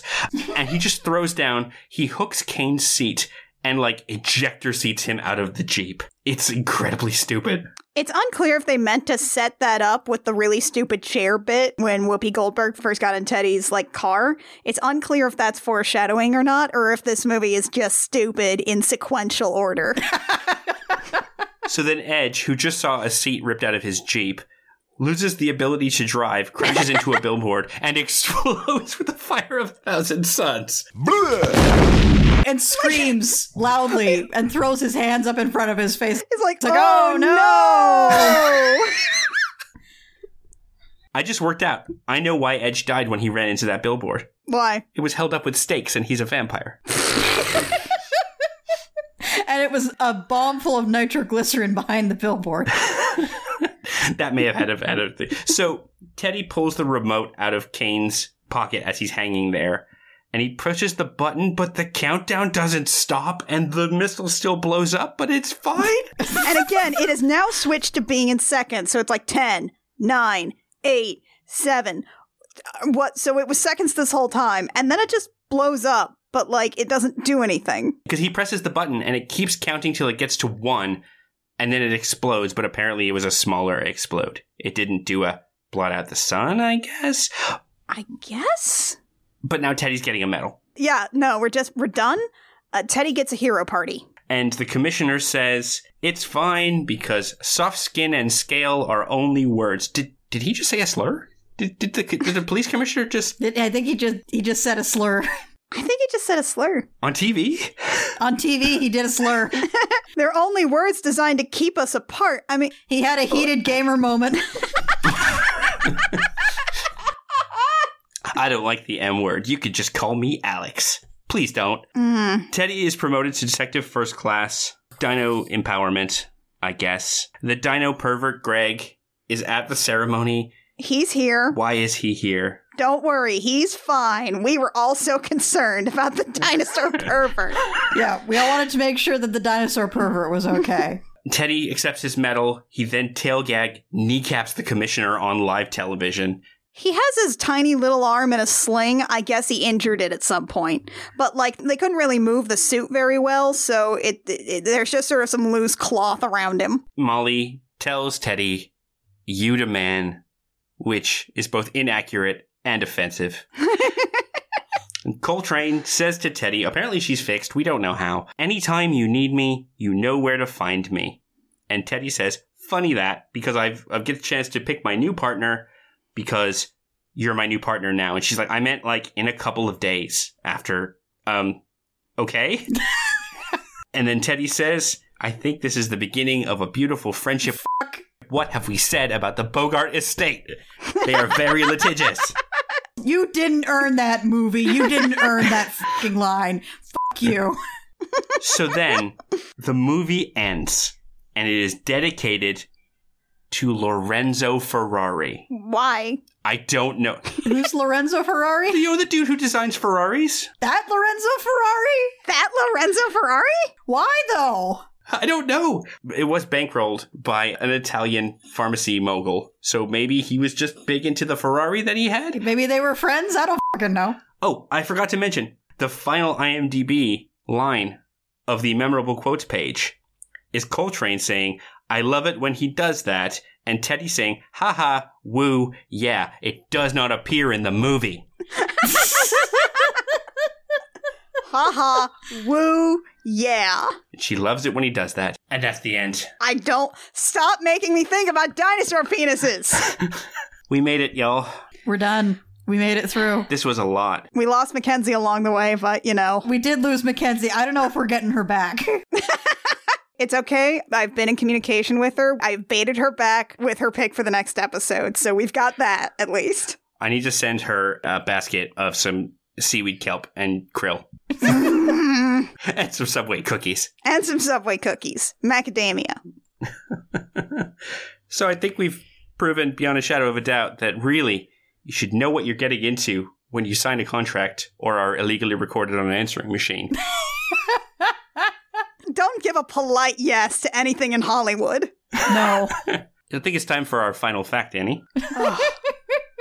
Annie, what's your final fact? My final fact is sort of a mini thing all on its own, because I have one more quote to share with you all from Bruce, the head puppeteer for Theodore. It was just a cop buddy movie, right?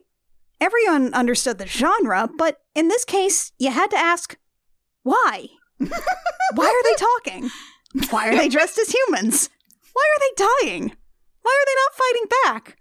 Why doesn't he eat meat? Why does he want to live in an apartment? I mean, so many whys. Why does he wear a ring? Why is he driving in a car? And why is he with Whoopi Goldberg? And nobody could figure any of that out, and nobody has since. Oh. So my fact is that you need to know why.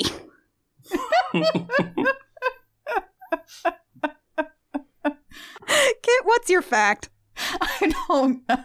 My fact is that don't watch movies on YouTube. The resolution's bad. You won't know what's happening. If you're gonna put movies on YouTube, maybe just do somebody else a solid and add some subtitles, please. I was like, oh, well, the resolution on this is very bad, and then I wondered, is it possible that a higher quality scan of this movie does not exist? Internet Archive was the best one we got. Who is that, by the way? What soul said I need high resolution Theodore Rex just preserved? I don't know. Sorry, can we just stop and you said Ted Theodore Rex, like Ted Theodore Logan. Whoopi S. Goldberg, Esquire. Lucas, what's your final fact? So coming back to Boxing Helena 400 years ago when we started this podcast. In addition to the high-profile leaving of Madonna and Kim Basinger, the other person who left was a third major star, Ed Harris. Ed Harris? Ed Harris, who was in the movie in theory, but basically bailed after the extensive production delays, telling the New York Times, putting this in black and white, on written record, I needed to get on with my life. I think we can all learn something from that. Know when to fold them, y'all. No, when you are in a bad thing, you don't have to keep going. If it sucks, hit the bricks. The sunk cost fallacy is very real. You can be like that very now famous Australian flight attendant who, while the plane was still on the tarmac, grabbed 2 beers from the refreshment cart, popped them with his thumbs, then hit the emergency slide, said, "Peace out, y'all," and slid his way out of the plane. You could be that guy. There's a real thing that happened. He got fined a lot of money, but it was so cool. That's very Australian. Oh, shit. The beers especially. See ya. So yeah, that's my final fact. Know when to fold them, y'all. I'm very impressed that he managed to pop those beers with his thumbnail. He's a flight attendant. They got skills. Whoopi Goldberg still refuses to talk about this movie. She does. The writer and director never wrote or directed another movie ever again. Ever. If you go on The View and ask Whoopi Goldberg about Theodore Rex, they just cut to commercial immediately. I think her eyes roll back into her head and she starts speaking in tongues and glowing, just with the sheer power of her rage. People have tried to surprise her with Theodore Rex questions. She says, I don't want to talk about it, and she leaves the room.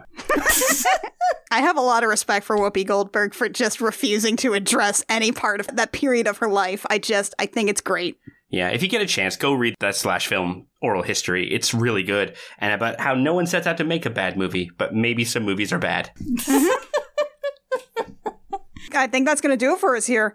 Join us next time when we have gotten Mac back onto this podcast, promised her that we won't talk about Theodore Rex ever again. And instead, we'll be talking about a movie that made Mac realize that she was queer. We're going to be talking about Labyrinth with, I believe, our fact that everything is queerer around David Bowie. True and accurate. Join us next time for that. Lucas, thank you so much for coming on. Where can people find you? What would you like to plug? If people want to follow my wacky adventures, you can do so at Lokified, Lokified, on Twitter and Instagram. You can also find me by that same name on Letterboxd. I will be reviewing Theodore Rex on there. I will be scathing. I have a podcast called The Math of You, which has been in semi-hiatus for about 2 years, because I don't know if you looked outside. There's a panini going on. There's a lot happening. I am in Sydney, Australia, at the forefront of the fastest growing Omicron outbreak exponentially in the world. Hooray! So that's fun. Get your boosters, ladies and gentlemen. So, if you wanted to follow me there, you can. My plan, as God laughed, is I said that in 2022 I would be recording and releasing new Math of You episodes. God laughed real hard at that one. Lucas, you've got a son. You've got a soon-to-be 5-year-old, right? I have a soon-to-be 5-year-old and a full-time job and a panini outside my window, but I said, you know what needs development? My podcast project. I think you've got some shit happening, my dude. I think you're fine. At the very least, y'all should go listen to the archives. Lucas has had some great episodes, had some conversations with some really fun folks, both friends of the show and friends on the show who are the show. We are the show. We've been on there. And he's been on 4 times? 4? I think it might be 4 now. 3 or 4? I don't know. The Christmas one's real good. I like the Christmas one. I also produce this show. He does. Check out Lucas's other show that he produces. This one. This one. Have you heard this podcast? I Will Fight You comes out every 5 weeks, wherever you download podcasts. You can find us. Our social media is at Twitter, at CRC Podcast. We're also on Tumblr, I guess, somewhere. Just sort of Google us. You'll find us. We have a website. It's crookedrussiancam.horse or crookedrussiancam.gay. Don't type .gayhorse. We don't have that one. Yeah. .gayhorse is not yet a valid domain extension, but we're waiting with our fingers over the trigger for when it is. When it happens, we will be on the forefront of the .gay horse community. Actually, you know what? I don't want to make that claim. I think there's a lot of gay horse girls out there who will know this much better than I will. Y'all take this one. Horse girls are intense. Support us. You can do that at patreon.com/thejemjam. For $1 a month, you can get access to early episodes of I Will Fight You. For $5, you can get show notes and some of our stuff for that. And that will also give you access to a lot of other bonus stuff for our other shows, Gem Jammer and Date Me Damn It. You can also just give us a like, rating, review, subscribe, comment, wherever you find us. Talk to me on Twitter. I'm at our Twitter. Give me compliments about my show and my good friends. I like telling my friends that they are very good. My friends, you're very good. Thank you. Thanks.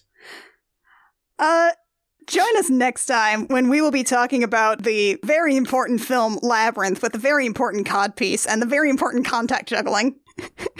And it's fucking Labyrinth. And regular Hoggle. We've already had a movie where we talked about Buff Hoggle. This is regular Hoggle. Contains 200% less dinosaur perverts. And you could put that on the business card. Join us then. Until next time, I'm Annie. I'm Kit. And I'm Lucas. And Mac is gone forever. And we have fought you.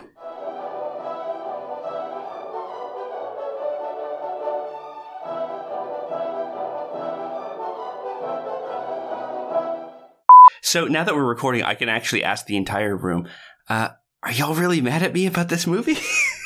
Oh, really? God fucking damn it, Lucas. Well, do you want to get the actual episode started for that first, or? No, I wanted a blind reaction, because it's probably going to involve a lot of swearing. It's honestly not like the worst bad movie I've ever seen. It's pretty deeply weird and confusing, but like, it's not like an active like drain on my life the way that, gosh, what would be the worst movie I've ever seen was Super K / Kiara the Brave. That one made me want to die. So when we were discussing what to do next for Yuffie, I was pondering of suggesting Super K, but then I was like, no. Oh, no, I can't. You're going to do that to yourselves again? I can't go back to that one. I can't. I mean, like, there's a part of it that lives in my brain now. You know, kid power. Where do you think this is? Walmart? But, like, not in a way that I would ever want to inflict that upon myself again or upon anyone else. And is there anything else that we need to plug? Usually I would say who produces this podcast, but we already did that because he's here. He's here. Hello. Hi, Lucas.